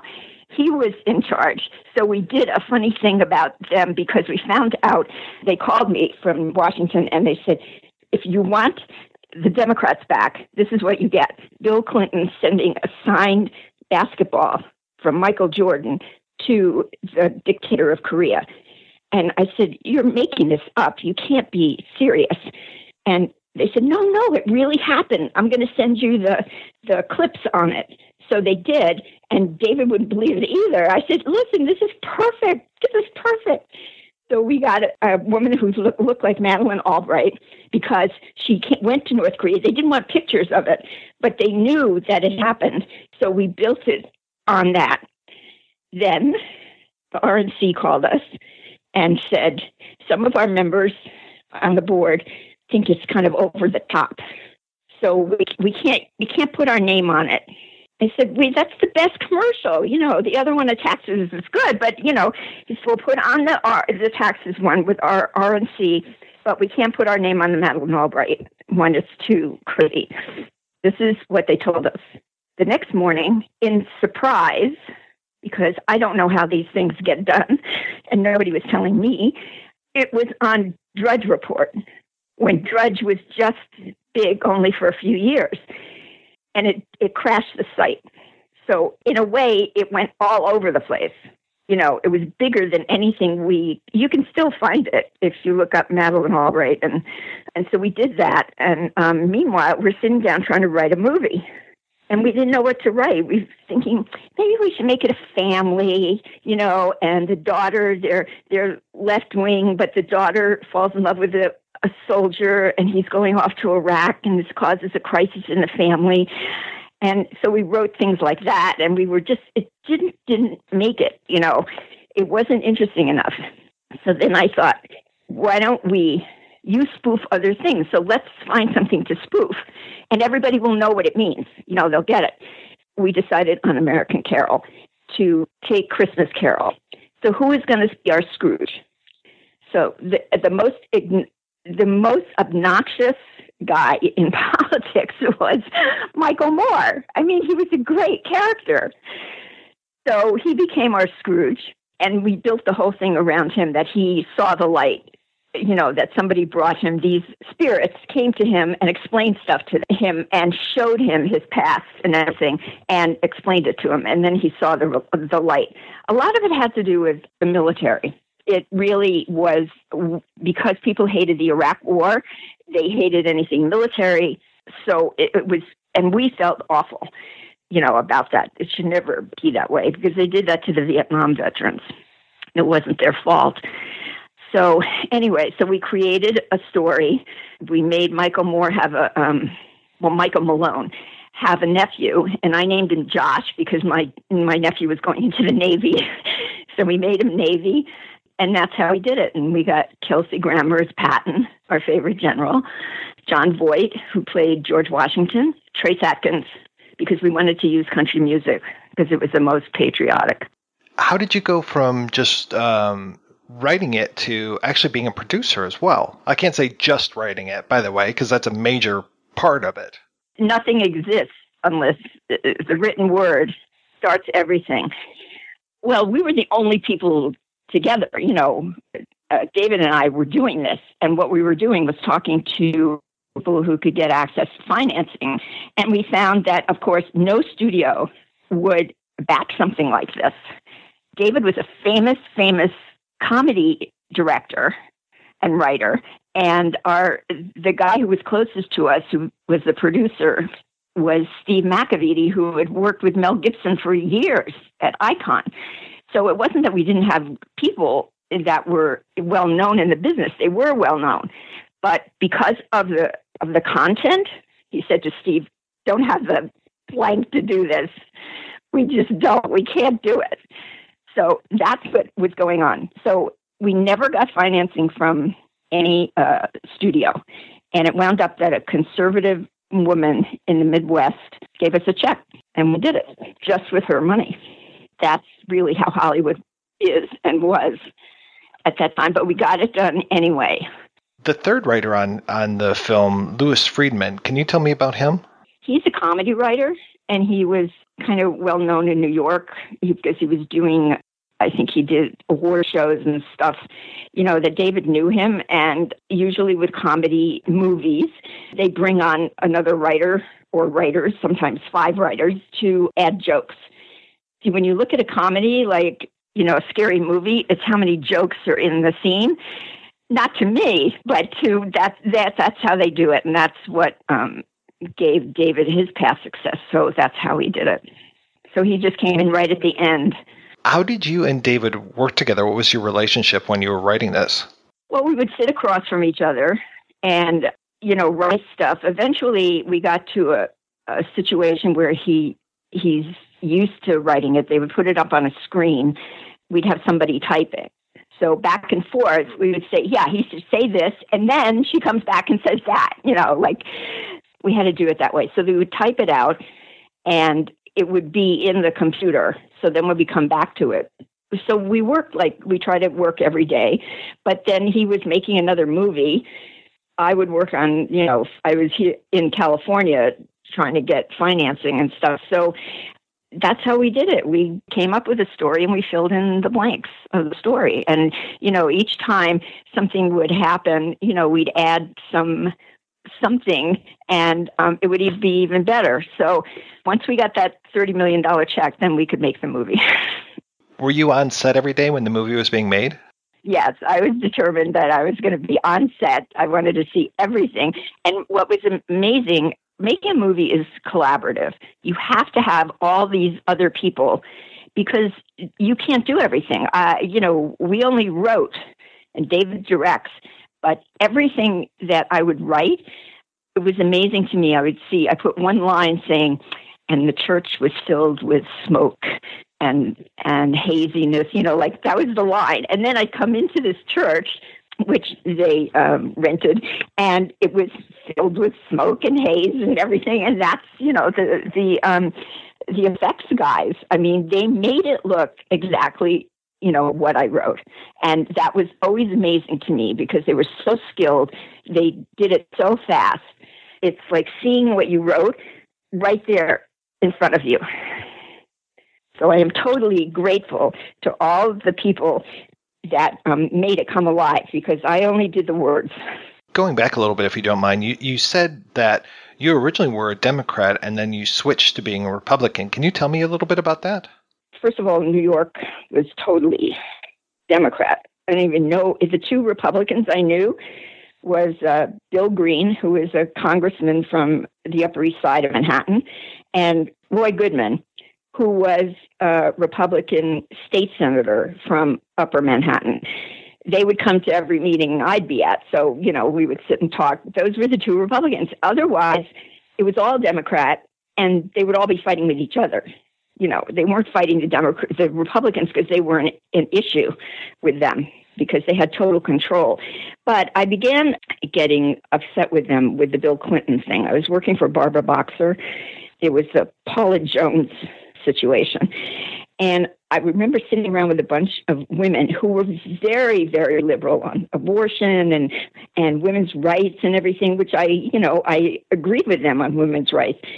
We were talking, and I said, I just have this sick feeling that if this was a Republican president, we'd all be marching on the White House, to tell him to resign, because he used his power as, I think he was Attorney General at the time in Arkansas, over this woman, and we wouldn't be supporting him. And they all shook their head, and they said, yes, we know, and we all feel bad about it. And they said, but he supports our issues, so we have to just shut up.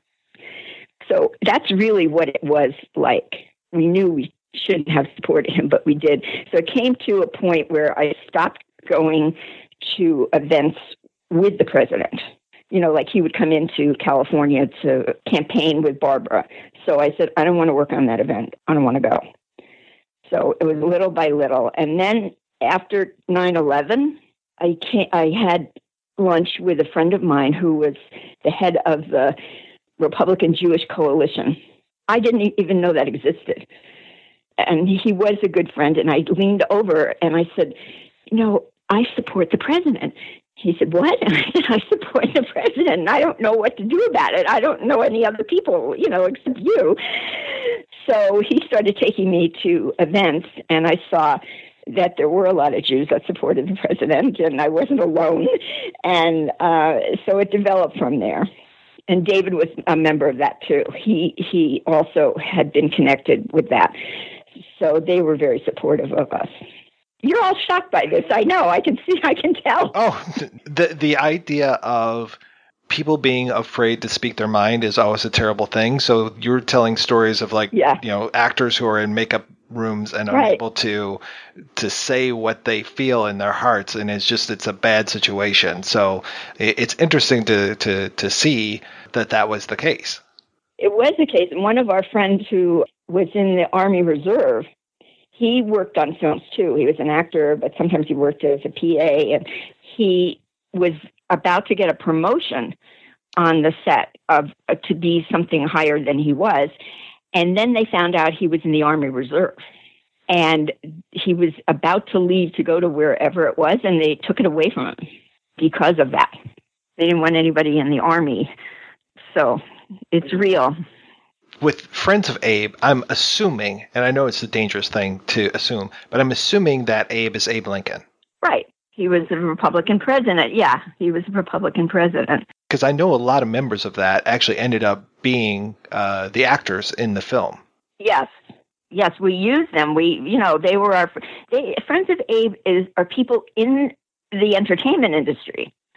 So it was a good way. We would call Gary Sinise for recommendations. And, we were a tight group because we felt we didn't want anybody to do a film that they didn't believe in. But there was one young actress, I don't remember her name. She didn't come on the film, but her lawyer told her not to do the film, not to have that on her resume. What was it like working with Leslie Nielsen? Oh, my God. I was so, he did it for David because he was a raging liberal. I mean, there was no way he was a conservative, but he did it as a favor to David. So I got to meet him and to talk to him, and he was very old. He died soon after that, like about a year or so later. People stayed around him, to make sure he didn't trip or something. He was frail, but he had such a comic sense about him. It was amazing to be around him. So I talked to him and I told him, I worked with David, and later David came over. He said, "Did you meet her?" He said, "Yes, I met her, and she has very good diction." Oh my God, it was so cute. So I'll always remember that. I have pictures of me with him. And John Voight was great. I was going to ask what it was like working with Dennis Hopper. He was a little quiet. He was not talkative, so I can't say. Usually I sat around with the actors for a long time, but with him, I think it was just one day on the set, and he was kind of quiet. He died about less than a year later, I think. Not only is this movie a movie and a parody, but then also you have a knockout musical number right in the middle of it with 1968. Can you tell me how that came about? And did you always plan that you would have this big musical number in the middle of the film? Well, we wanted to do the colleges because we felt that, and obviously that's true. I mean, people now feel that colleges are filled with professors who grew up in 1968 was their year in college, and that's where they get their ideas from. And that's true. I mean, I can say it being a Democrat. It was all about the Vietnam War, except there wasn't any Vietnam War. It was anti-military, anti-Department of Defense, anti-anything, whoever the president was. So our ideas were formulated during that time. I mean, I went to BU and they took over the administration building on the same day that they did at Berkeley. I didn't do it, but because my father would have taken me home. He wouldn't have stood for that. Martin Luther King died that year, and Boston sent in the National Guard to Roxbury, which was the black section, and because they were afraid of riots. So we thought it was wrong because, the kids, because they were in mourning. So we had a march about that, but they had TV cameras, and I was trying to stay out of the way because I knew my father would not like it, to be so vocal. But that's where we come from. So when we decided to do this thing about the colleges, and Kelsey Grammer sets it up, that they're teaching kids to be against their own country, then we wanted to have a musical. So, David tried out a few composers and everything, and they sent us stuff. I had written some stuff. I had, some lyrics way back when we said we should have a song, because that's what we'll remember it. But it was basically what we believed about 1968, since we were both from 1968, and we knew it. This was real. We weren't making it up. And you can see it came true. We were right. How was the film received when it came out? Well, anybody who we let show it, I was just looking at the New York Times, and they hated it, of course. And they hated it because it was saying things that they didn't believe, and they didn't think it was funny. And also, they could make the joke that it's just like David Zucker's other films, stupid, and, but they didn't want to talk about the real issues of it, because that was not, they couldn't even imagine that we'd make, nobody wanted, we had to keep it from distribution ahead of time, because we knew they would destroy it. So now it's sort of like a cult film. Can you tell me about the way that you went about marketing the movie? We had a firm, forget what the name of it was, but the company, a media company, and they took over distribution. So they did it.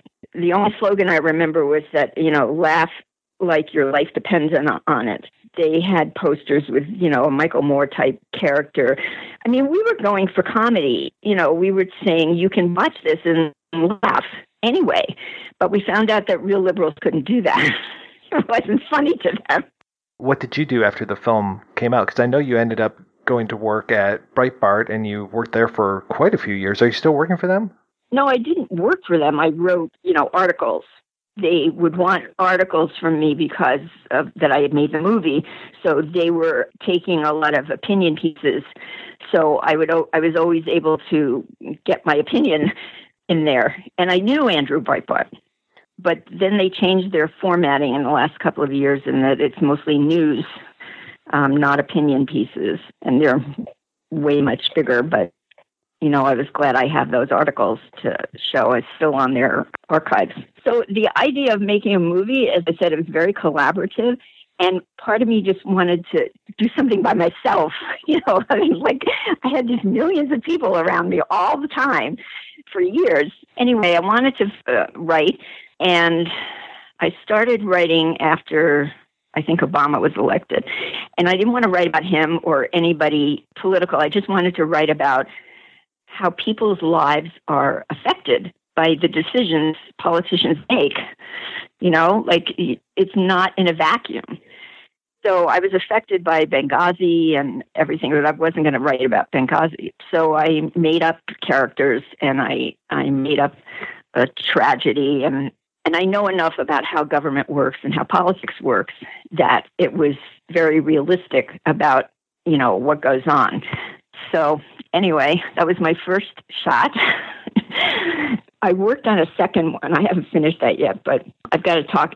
Actually, I have a appointment with an agent, so I don't know whether I want to write a totally new book or continue with this book because there's so many good characters in it. I like writing a book by myself.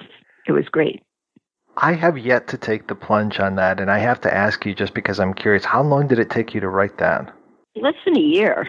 I think I did it in 6 months. But, you know, I'm used to writing fast because I had to write articles and I had to write commercials and stuff. I'm used to writing fast. And I try to make it like scenes. You know, I pictured it in a movie. So that was my technique. But I had friends who would give me all this advice and papers and stuff to help me do it. And I realized I just have to do it my way. Because I've written many things already, you know. And what are you working on these days? Well, I'm working on deciding whether to finish this book. I have a second book with the same characters or start a whole new thing with new characters. So I've been working on it, and I'd leave it alone for a while, and then I'd work on it again. So I'm kind of in that in-between. But if I decide to go ahead and finish this second book, then I will be working like every day. But I haven't been. If people are interested in you and your work, is there a good place for them to find you, follow you on social media or anything? I'm on Twitter, Myrna888, and I'm on Facebook, Myrna Sokoloff. And I have a web page for the book, which is myrnasokoloff.net. Well, Myrna, thank you so much for your time today. This has been a real pleasure talking with you. Oh, thank you. Glad you took an interest in the movie.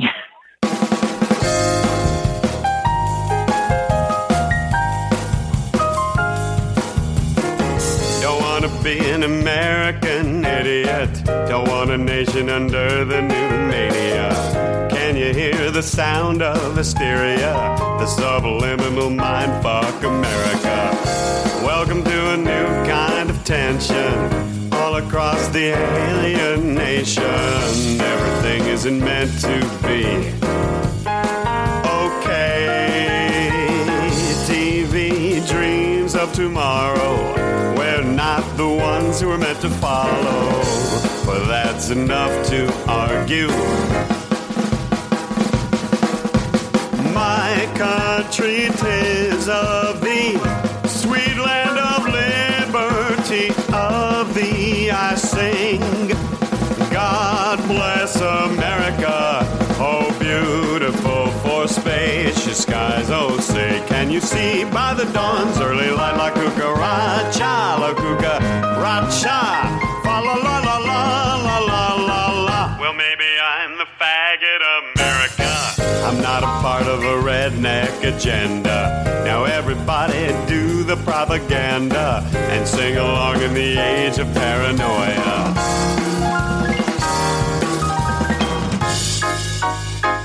Tequila! In other news, a local 8-year-old accidentally exercised his Second Amendment rights yesterday when he blew off his head with his father's semi-automatic rifle. The fatal incident is being hailed by gun rights activists as a victory for America and the Constitution. All right, we are back and we were talking about An American Carol. I have to say that it was difficult to listen to Myra talk because of the point where she was saying that she was afraid and other people were afraid to voice their opinions for a while. That's always difficult for me, is the idea that people don't feel safe expressing themselves. I made a joke about Tim Allen earlier, and apparently he's up and hiding in the Hollywood Hills somewhere, afraid that he's going to come out and liberals are going to kill him. But that's not a good thing to live in fear. I'm curious, what do you guys think about this whole idea of like people who are of a particular political bent not feeling that they can actually express themselves? See, I think everyone should feel free to be able to express themselves. Even if I don't agree with you. Or if the government who's in charge doesn't agree with you. But it seems more and more that it's not about an expression of ideas. It's all become this sort of tribalism. Political discussion in this country has become almost like how people root for sports teams. There's really no nuance. It's just sort of like, well, my dad was a fan of that team and my grandfather was a fan of that team and we've always been a fan of that team and don't question the team and just go along with it. And I think that that's a very scary place to be when people are working in that mindset. Are they genuinely afraid to express their opinion that people will react horribly, or are they just afraid that if they say something that doesn't go against the status quo, they're going to be challenged and they don't want to be challenged? Is that because I mean, I can relate to that. I mean, I like to complain and sit and bitch, but I hate being challenged. My idea of heaven is just to sit in a room and just shit talk everything and have no one go, well, no, you see, you're wrong. I personally don't like that. So I'm thinking maybe they feel the same way as me. And like when they say something, they get upset when someone says, well, no, I disagree. I mean, is it a case of that or? I mean, for me, like, that's exciting. I like people to debate me because I want to understand where maybe I'm wrong. I don't have a problem with that. You don't like my opinion on that? Well, explain to me why I'm wrong. There's this meme that's been going around, and I don't remember where it came from, but it's some guy sitting behind a desk, and it's like, or behind a table in like some sort of like college square or something with a cup of coffee, and it's like such and such is this or whatever, change my mind or something. So it was this banner, and people kept changing it to, all these various pop culture references. But I think it was related to something about like, I think it was actually a political thing, but I can't remember. I mean, I want people to change my mind. I want new information. I want someone to give me a new perspective on something. I mean, I always want to grow and want to learn new things, and it's the same thing. I mean, if I feel the same way about something now as I did when I was 16, then maybe there's something wrong. I mean, the one thing I talked about, and Mike knows this, and people who've listened to the show before might know this, is, when I first saw the film that I consider one of my favorite movies of all time, I fucking hated it. And then I went back and looked at it like 5 years later, and I go, this is fucking genius. It took me a while to get it. And that's okay. It's okay to learn new things. It's okay to be open to ideas. Well, I mean, I just love McDonald's so much, and I just don't want anyone to disagree with me because it is the best restaurant ever. Rob, it was actually Steven Crowder's Change My Mind meme. I'm looking on knowyourmeme.com, and it was Male Privilege is a Myth, Change My Mind. And he was at Texas Christian University. And then that's been turned into a bunch of them, such as, what was it? There's one of Tommy Wiseau, and it's like, I didn't hit her. There's a whole bunch of them. I can't remember. One of my favorite sites whenever memes pop up is a site, I think it's called, Know Your Meme. And it's this guy who just does research, and he like collects these and kind of shows how they evolve, and people, take them over and change them into things. So that one's filmed really. That one's fun. More than anything, it comes down to the wallet and the idea of if you are of this different opinion, then you're not going to get hired. If it comes out that you are not a liberal in Hollywood, that you're not going to be hireable. So we don't want to have you at our big liberal party where we eat lobster and steak all the time. So, which I mean, as liberals, I mean, God, we have just the best parties. It's just amazing the kind of parties we have all the time that we don't invite our conservative friends to. It's kind of like the atheist parties that I've been to. Oh my God, those are a hoot. I saw that one. It was an Eyes Wide Shut, wasn't it? I feel bad that people would feel like they're not hireable and stuff. But, I mean, James Woods still could get work, I think. And Jon Voight still gets work like crazy. I mean, he's working on a bunch of shitty things, but he gets work. And Kevin Sorbo works on shit, but that's more by choice, I think, than anything.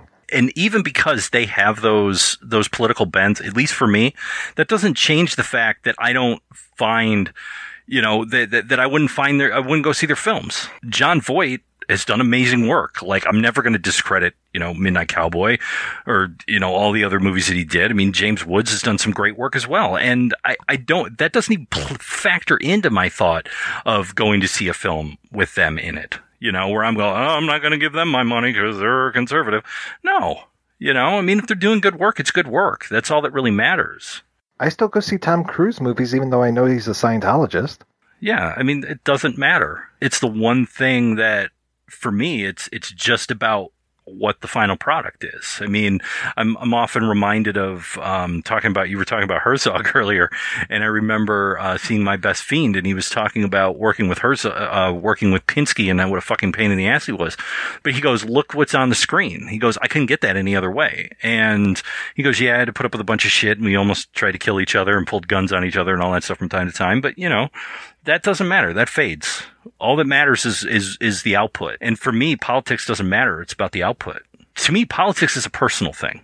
Much like religion, much like sexuality, those things are not in my sphere. I've got my own take on a lot of things, and I don't line up in any real particular way. So for me, it's about, I want to go see good stories. I want to go see something that engages me. I want to go see something new, something interesting. I want to see good work. And I really don't care who makes it in that way. There'll be people who have problems. There's been a lot of discussion lately with, things like the Me Too movement and things like that. And, how do we handle things like Roman Polanski's work, and how do we handle things like Woody Allen's work? Now, granted, that's not political. That is, questions of sexual politics and legality, to a certain extent. But to me, I always go, you have to separate the work from the artist. It has to live in its own place, because there's a lot of great painters and writers and musicians who are just awful people, beat their wives and treated people like dirt, but they created amazing work. And if we're going to judge the work based on who these people are in the political realm, then you're really going to miss out on a lot of really good stuff. You just are. And I feel sad for that. Were you the one who said this about Louis C.K. when it came out about him? And you were saying it was hard to separate the art from the artist because his art was basically his actual life. So were you the one that said that? I posted a few things on Facebook about seeing a bootleg of I Love You, Daddy, which hasn't been released. I got a bootleg of it and I watched it. And it's almost like he's apologizing for certain things that later comes out. Because there's several pieces in there where he's talking about, no, that's not feminism. Feminism is this. And then he's got one scene where he actually says, okay, fine, I'm sorry to you and to every woman ever. And it's almost like a preemptive apology, like knowing what we know now, like you can watch it with this thought, but it's not to say that these things don't play out in the work. I mean, hell, like you couldn't figure out that Woody Allen was into really young women by seeing Manhattan. Like, come on. I just want to clarify something here really fast, jump up on my soapbox. You mentioned Roman Polanski, you mentioned Woody Allen. We mentioned Roman Polanski and Woody Allen in a recent episode. We were talking about Marnie and, knowing now what we know about Alfred Hitchcock and what a piece of shit he could be off screen, working with Tippi Hedren and some of these things. And I got called out, how dare I talk about Woody Allen? We don't know if these accusations by Mia Farrow's daughter are true or not, and yada, yada, yada, yada. I haven't even been keeping up on that story. I've felt that Woody Allen was a creep since like the late 90s when he and Sun Yi got together. So I just want to preemptively say that I've felt that Woody Allen was a creep for a lot of years, not just recently. So, and that's all there is. And also, I don't think that there's some sort of weird anti-Semitic conspiracy against against Woody Allen, against Roman Polanski, against anybody else, Harvey Weinstein, any other Jewish person who happens to be an absolute creep. I don't think that there's an anti-Semitic conspiracy going on here. So just put away your tweets right now, please. Yeah, I mean, anyone who dates across, the Thanksgiving table is, come on, all right? That was a bad look, this period. Don't date in the family, even if you're not genetically related, all right? This is really sick. Well, what are you going to say about this person, Rob? What are you going to say about that person? What are you going to say about them, too? There's this other person, and it's just like, no, just stop it. By rights, most artists are a little off, so you have to look at what's created, and the impact of the creation. I mean, I'm a big jazz fan, and it's like you look at people like, Mingus. I mean, Mingus was mentally ill. Miles Davis had problems. I mean, Charlie Parker. I mean, there were so many great artists who had just off. And what are we supposed to do? Burn all their records and not listen to it? I mean, no. It's great work. It stands on its own as work. Wait till all the shit about me comes out finally. I mean, my God, what are you going to do? Stop listening to this podcast? I don't think so. I stopped listening to it years ago. That's probably for the best. So I'm not going to pick on An American Carol for adapting A Christmas Carol. There's an amazing video out there, and I will post it on this episode, called 1200 Ghosts, where someone with just an amazing amount of time on their hands went through and cut together the Christmas Carol story, all of these different versions, because it has been adapted across so many media, across so many TV shows, radio dramas, movies. I mean, there are so many movie versions of it, and then just so many nods to it in other places. And this video, I think it's an hour long, and it goes through and basically retells the Christmas Carol story with clips from different films and TV shows. It is fantastic. I do have to say that I have one small complaint about An American Carol, is that it sounds a little too close to An American Christmas Carol, which is actually my personal favorite version of A Christmas Carol. That's the one with Henry Winkler, where he played Scrooge.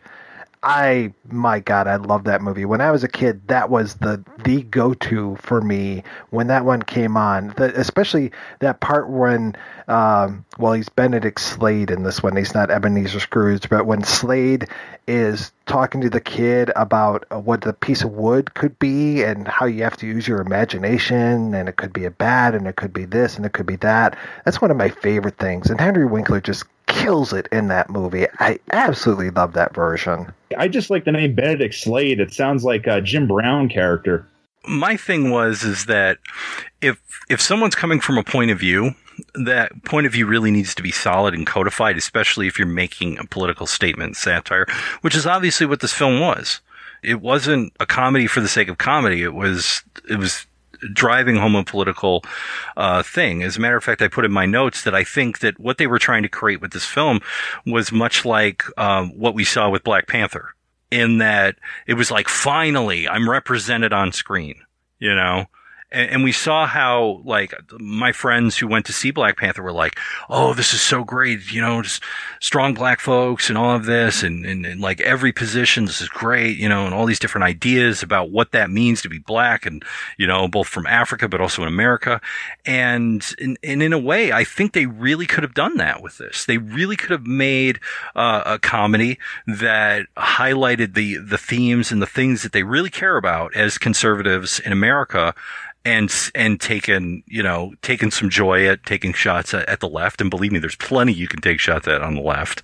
But the thing is that they just didn't do it. It just wasn't executed well enough. And I mean, I would love to see that film. I really would. I would love to see someone really take the piss out of some of the ridiculousness on the left, because some of the stuff that I can't stand, I mean, I joke about, there's one, I've got a lot of hippie friends who love the Grateful Dead. And I tell them, I go, I feel about the Grateful Dead the way I feel about Jesus. They both had a couple of good hits, but damn, are their followers annoying. Just shut up about the Dead already, It's just, it just goes on and on and on. So, I mean, there's a lot of places in there where you can make fun of like tree hugging hippies and stuff like that. That's fine. Go ahead. Take a shot at anyone. I think anyone who takes a philosophy of life so serious that they can't really examine it and kind of step back from it and look at where it's ridiculous and really kind of question their own methods is, what was it? Was it Socrates or Plato or whoever? It was one of the ancient Greeks that said, the unexamined life is not worth living. Let's examine those issues. Let's have a laugh about it. Go write it. As written, this film is basically just the film equivalent to getting in a Facebook argument with your aunt. It's just that level. I mean, if this was made now, like lying Hillary would be the punchline to every gag, I do agree with you that it is sort of the equivalent of getting into an argument with your conservative uncle or aunt on Facebook. It really is. It really does feel like that, where they would just use the word libtard over and over again at you or something.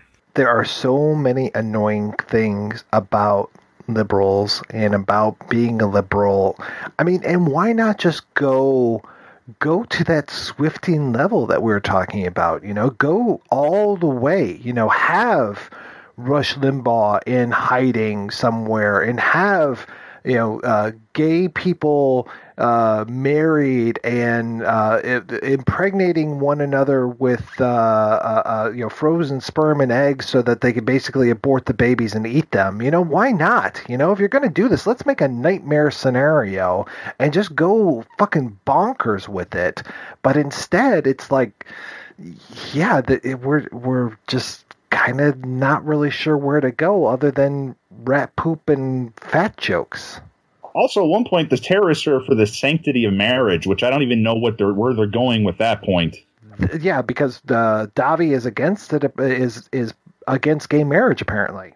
Well, he should be, because the Taliban are ultra-conservative, Islamic fascists, which ultra-conservative Christian fascists would be as the same. I mean, if you're going to line political columns up, you're going to find commonalities between conservative people of all stripes, but I don't understand why they would make that joke because it just doesn't go anywhere. Yeah, I think there's way more similarities between hardcore right-wingers and the Taliban than they would like to admit. Was that inflammatory there? Was that bad? No, it's not. Because the thing is anything taken to an extreme on either end of the political spectrum is laughable and dangerous. It just is. It just is. And you know what? If you want to conflate all liberals as, buffoons and morons, like these people obviously feel that more is, I often laugh when conservatives like to think of Hillary or Obama as liberals. Really? Like, if they're liberals, you really have no idea. You really have no idea. Because they're about as center as you're going to get. They really are. It shows how far right the right has gone, if that's considered liberal. They're not commies. They're not socialists. They're not, we're going to have production of everything and everyone's going to... No, not in the least. Not in the least. You're not electing members of the Communist Party here, please. There's, it's really kind of ridiculous.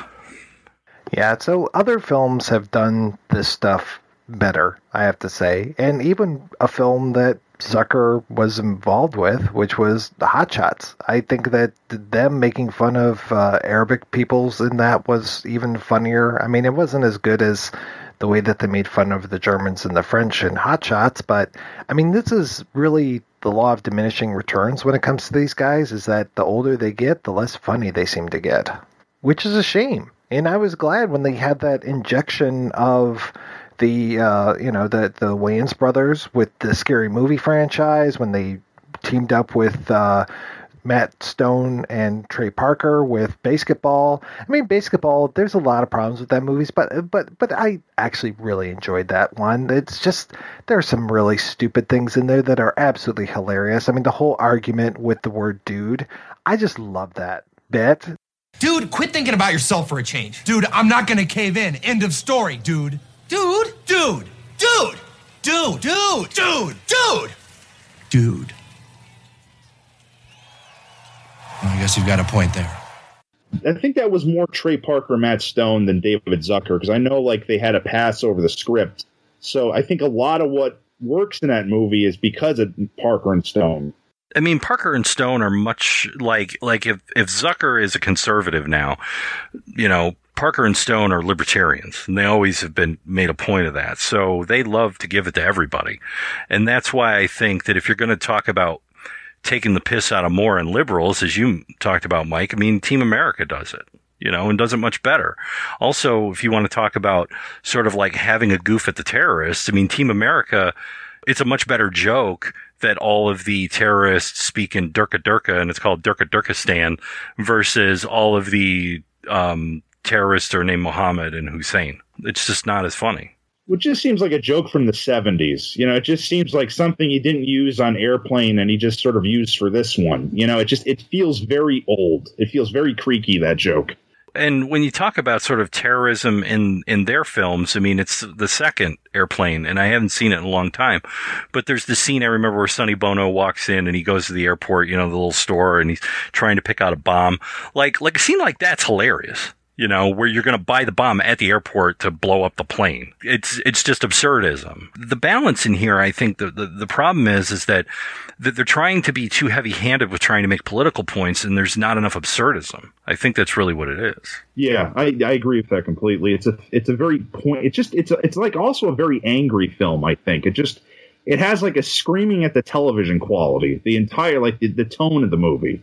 And I think that's why it wasn't a hit too. It's very off-putting. It's just very off-putting. But at the same time, you have to remember that this was made in the Bush era. So to a certain extent, who are they raging against? You know, they just had 8 years. This came out in 2008, so they had 8 years of Bush. Okay, now I can understand if you made this a couple of years later in the Obama era, you got something to rage against. You're like, oh, those liberals and Obama. But who are they arguing with at this point? It just doesn't make any sense. Well, I remember reading an article. They were asking why were so many Trump supporters angry after the win? Because there was a bunch of incidences where, like, a guy, maybe you heard about this, he punched a woman out in a restaurant because she was talking against Trump. And the reasoning they came up with this was that the fact that there was a bunch of people that were not on their side in regards to the win. No one was like, it seemed like a lot of people weren't happy. And I think An American Carol is kind of like in the same vein of that, where it's like, it's just a reaction. It's like, why aren't you guys on our side? You know, I mean, he's good. Come on, he's good. You got to be on our side. And it's just sort of an anger that not everyone is on their side about this issue. Which to me is almost the same problem that I've always had with people that want to evangelize religion to you. Is this idea that we can only feel comfortable if we fill the world full of mirrors. That I need to have my opinion validated and expressed back to me. Otherwise, there's something wrong with the universe. And that couldn't be further from the truth. I mean, I actually think that people who are on the fringes, or people who, you know, they're not going to feel the same way I feel about things, and that's okay. You know, there's a nuance to things, and I'm secure enough in myself to be able to accept that. And I think that when it comes sometimes that there's people on the political spectrum, both left and right, that really get upset if you don't agree with them. Much like people who are like trying to get you to go to church and go, well, why don't you like Jesus? Well, it doesn't compute. I've put the program in. It doesn't work in the computer. So let's just move on and we'll all enjoy our Thanksgiving dinner together. You know, it's usually the conversation I have to have. Well, I think the only people that were really happy about... Oh, never mind. I'm not even going to say that the Russians were the only people that were happy with Trump's win. All right, we're going to take another break and play a preview for next week's show. As of today, childbearing is herewith forbidden. Oliver Reed and Geraldine Chaplin in a new film about a most frightening future. Mommy, you're my muffin. Doctor, I want to have a baby. That's impossible, Carol. I know, but I want my own baby. You know that's impossible, Carol. No one is allowed to have a baby for the next 22 years. ZPG is a motion picture that shows what can happen. What do you think you're doing? One word from me and you and her and the baby have had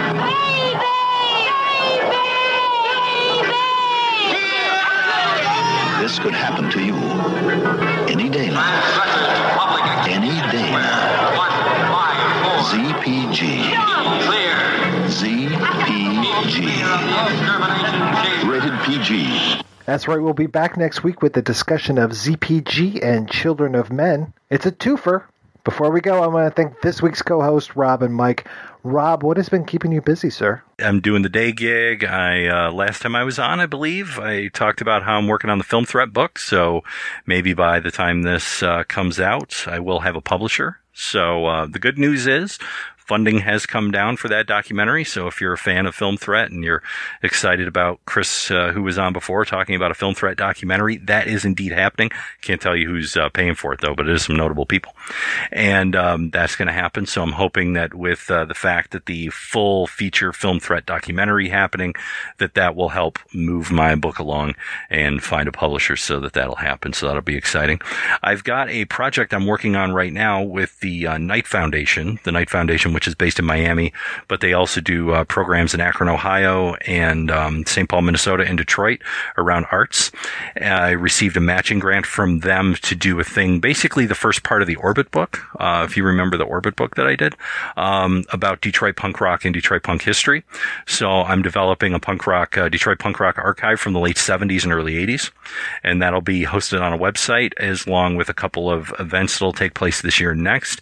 And I'm also working to release 3 compilations of released, unreleased, and live tracks from a lot of those bands from that era. So more information on that will be coming, and I hope maybe some of you folks will support it, because it's going to end up being a crowdfunded campaign in order to help me meet my match, which is about $15,000. It'll be a little less than that, but we're going to have some cool stuff. And if you like, punk rock music and specifically want to hear what some of the stuff was like out of Detroit, some really cool shit, maybe you'll take part in that. And I've still got the record label, which you can find out at hfvinyl.com. And I miss being on the show, so I hope those who have stuck around with the projection booth continue to support it and continue to support Mike and all the great stuff that he does. And I'm going to be back later this year a couple times, so I'm looking forward to that.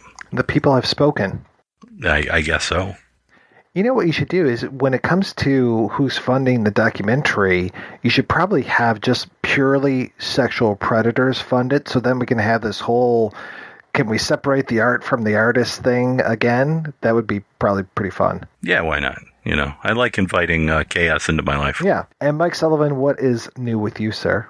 Well, before I get into that, I just wanted to say, Rob, I'm looking forward to the Film Threat book. I as I told you before the recording began, I love the Orbit book, and I'm looking forward to the Film Threat project, and I wish you all the best on that. But for me, I'm doing a lot of work for Shock Cinema. I got an interview coming up in the next issue. I don't want to reveal who it is, but my name will be associated with a celebrity that I talked to, and they talk back to me.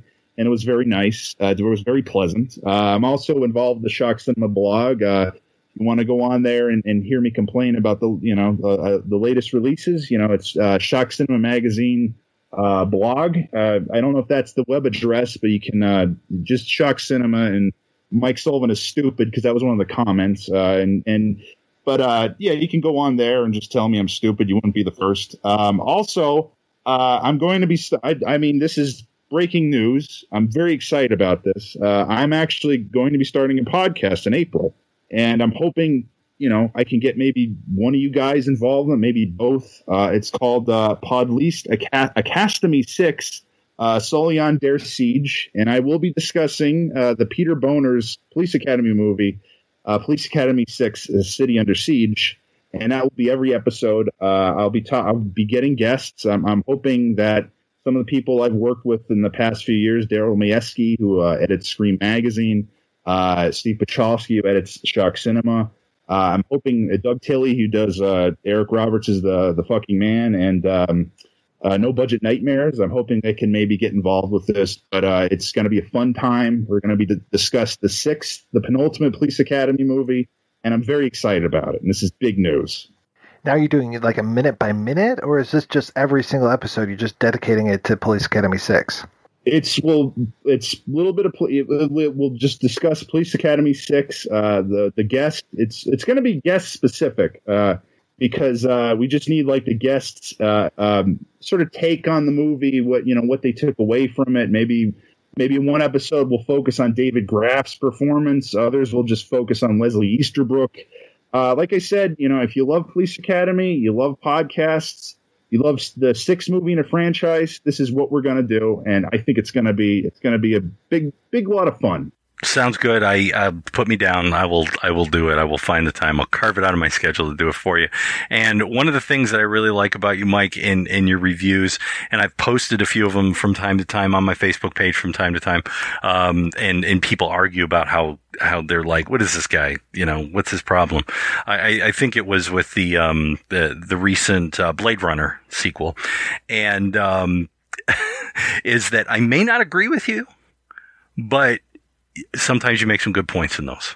So I may not agree with you, but I'm still going to read them, and I usually find your reviews entertaining because you are definitely not boring when it comes to writing those reviews. That really means a lot. Thank you so much, Rob. I really appreciate that. I do. Thank you. I just think you're stupid. I'm going to make a movie where I make fun of you for 89 minutes. Oh God, I'd be so flattered by that. Thank you, Mike. You're going to be eating pizza with rat shit on it? It's going to be hilarious. In my case, that would be the truth. That would not be an exaggeration. Well, I will find the link to the Shock Cinema blog, and I will post it over at projection-booth.com, where people can find out more about today's episode as well. You also find links over to Rob's site. You'll find links over to what Mike is doing. When your podcast goes up, Mike, I will be sure to promote the hell out of it. I hope you can do a little promo for me. I'll run it on the show, do that kind of stuff, and make sure that people are coming over and listening to the podcast. So thank you so much, guys, for being on the show. Thanks to everybody for listening. And like I said, go over to projection-booth.com, and you can also find links over there to iTunes, where you can rate and review the show, and to Patreon, where you can make a donation to the show. Donors get early access to every episode as long as they are not bleeding heart liberals, libtards, cucks, or snowflakes. So, I think that none of those people are going to be listening to this episode. So I think we're safe. I think this is a safe space for my conservative brothers and I. So I'm just doing the okay sign right now, and then a big old thumbs up for our great leader, Donald Trump. And we're going to make America great again.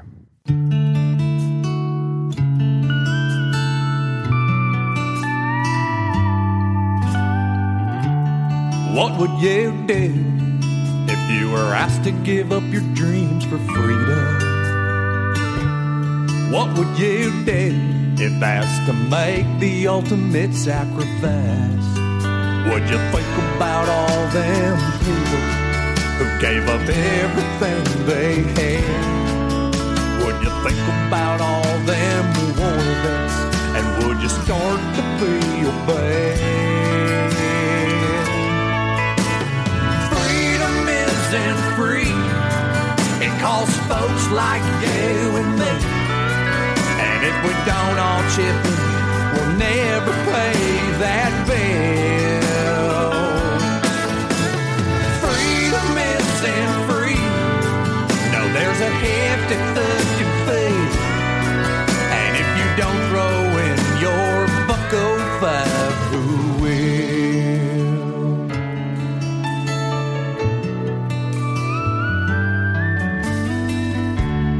What would you do if someone told you to fight for freedom? Would you answer the call or run away like a little pussy? 'Cause the only reason that you're here is 'cause folks died for you in the past. So maybe now it's your turn to die kicking some ass.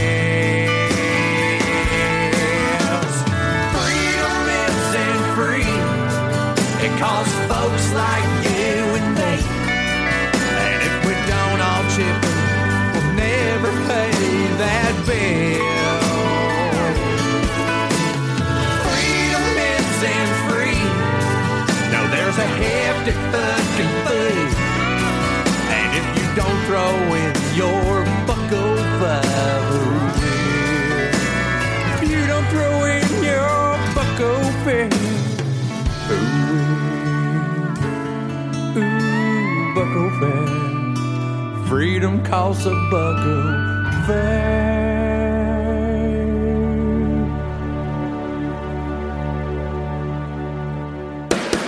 If you enjoy this show and want more people to know about it, head on over to iTunes, leave a comment, and rate it 5 stars. Make sure you like and share us on Facebook, and don't forget to follow us on Twitter. Just search for Christopher Media. Thank you in advance for supporting Christopher Media by clicking on the PayPal button and by clicking through to all the sponsors who support ChristopherMedia.net. Most importantly, we would like to take the time to extend an extra special thanks to you. Christopher Media could not exist without your support. Thank you for visiting ChristopherMedia.net, and thank you for listening. Christopher Media. Let's make some noise. I'm sure that there'll be some sort of complaint on this episode, much like when we did Bloodsucking Freaks, and someone's like, I didn't want to hear a socialist, feminist, college professor going off about this movie. What the hell?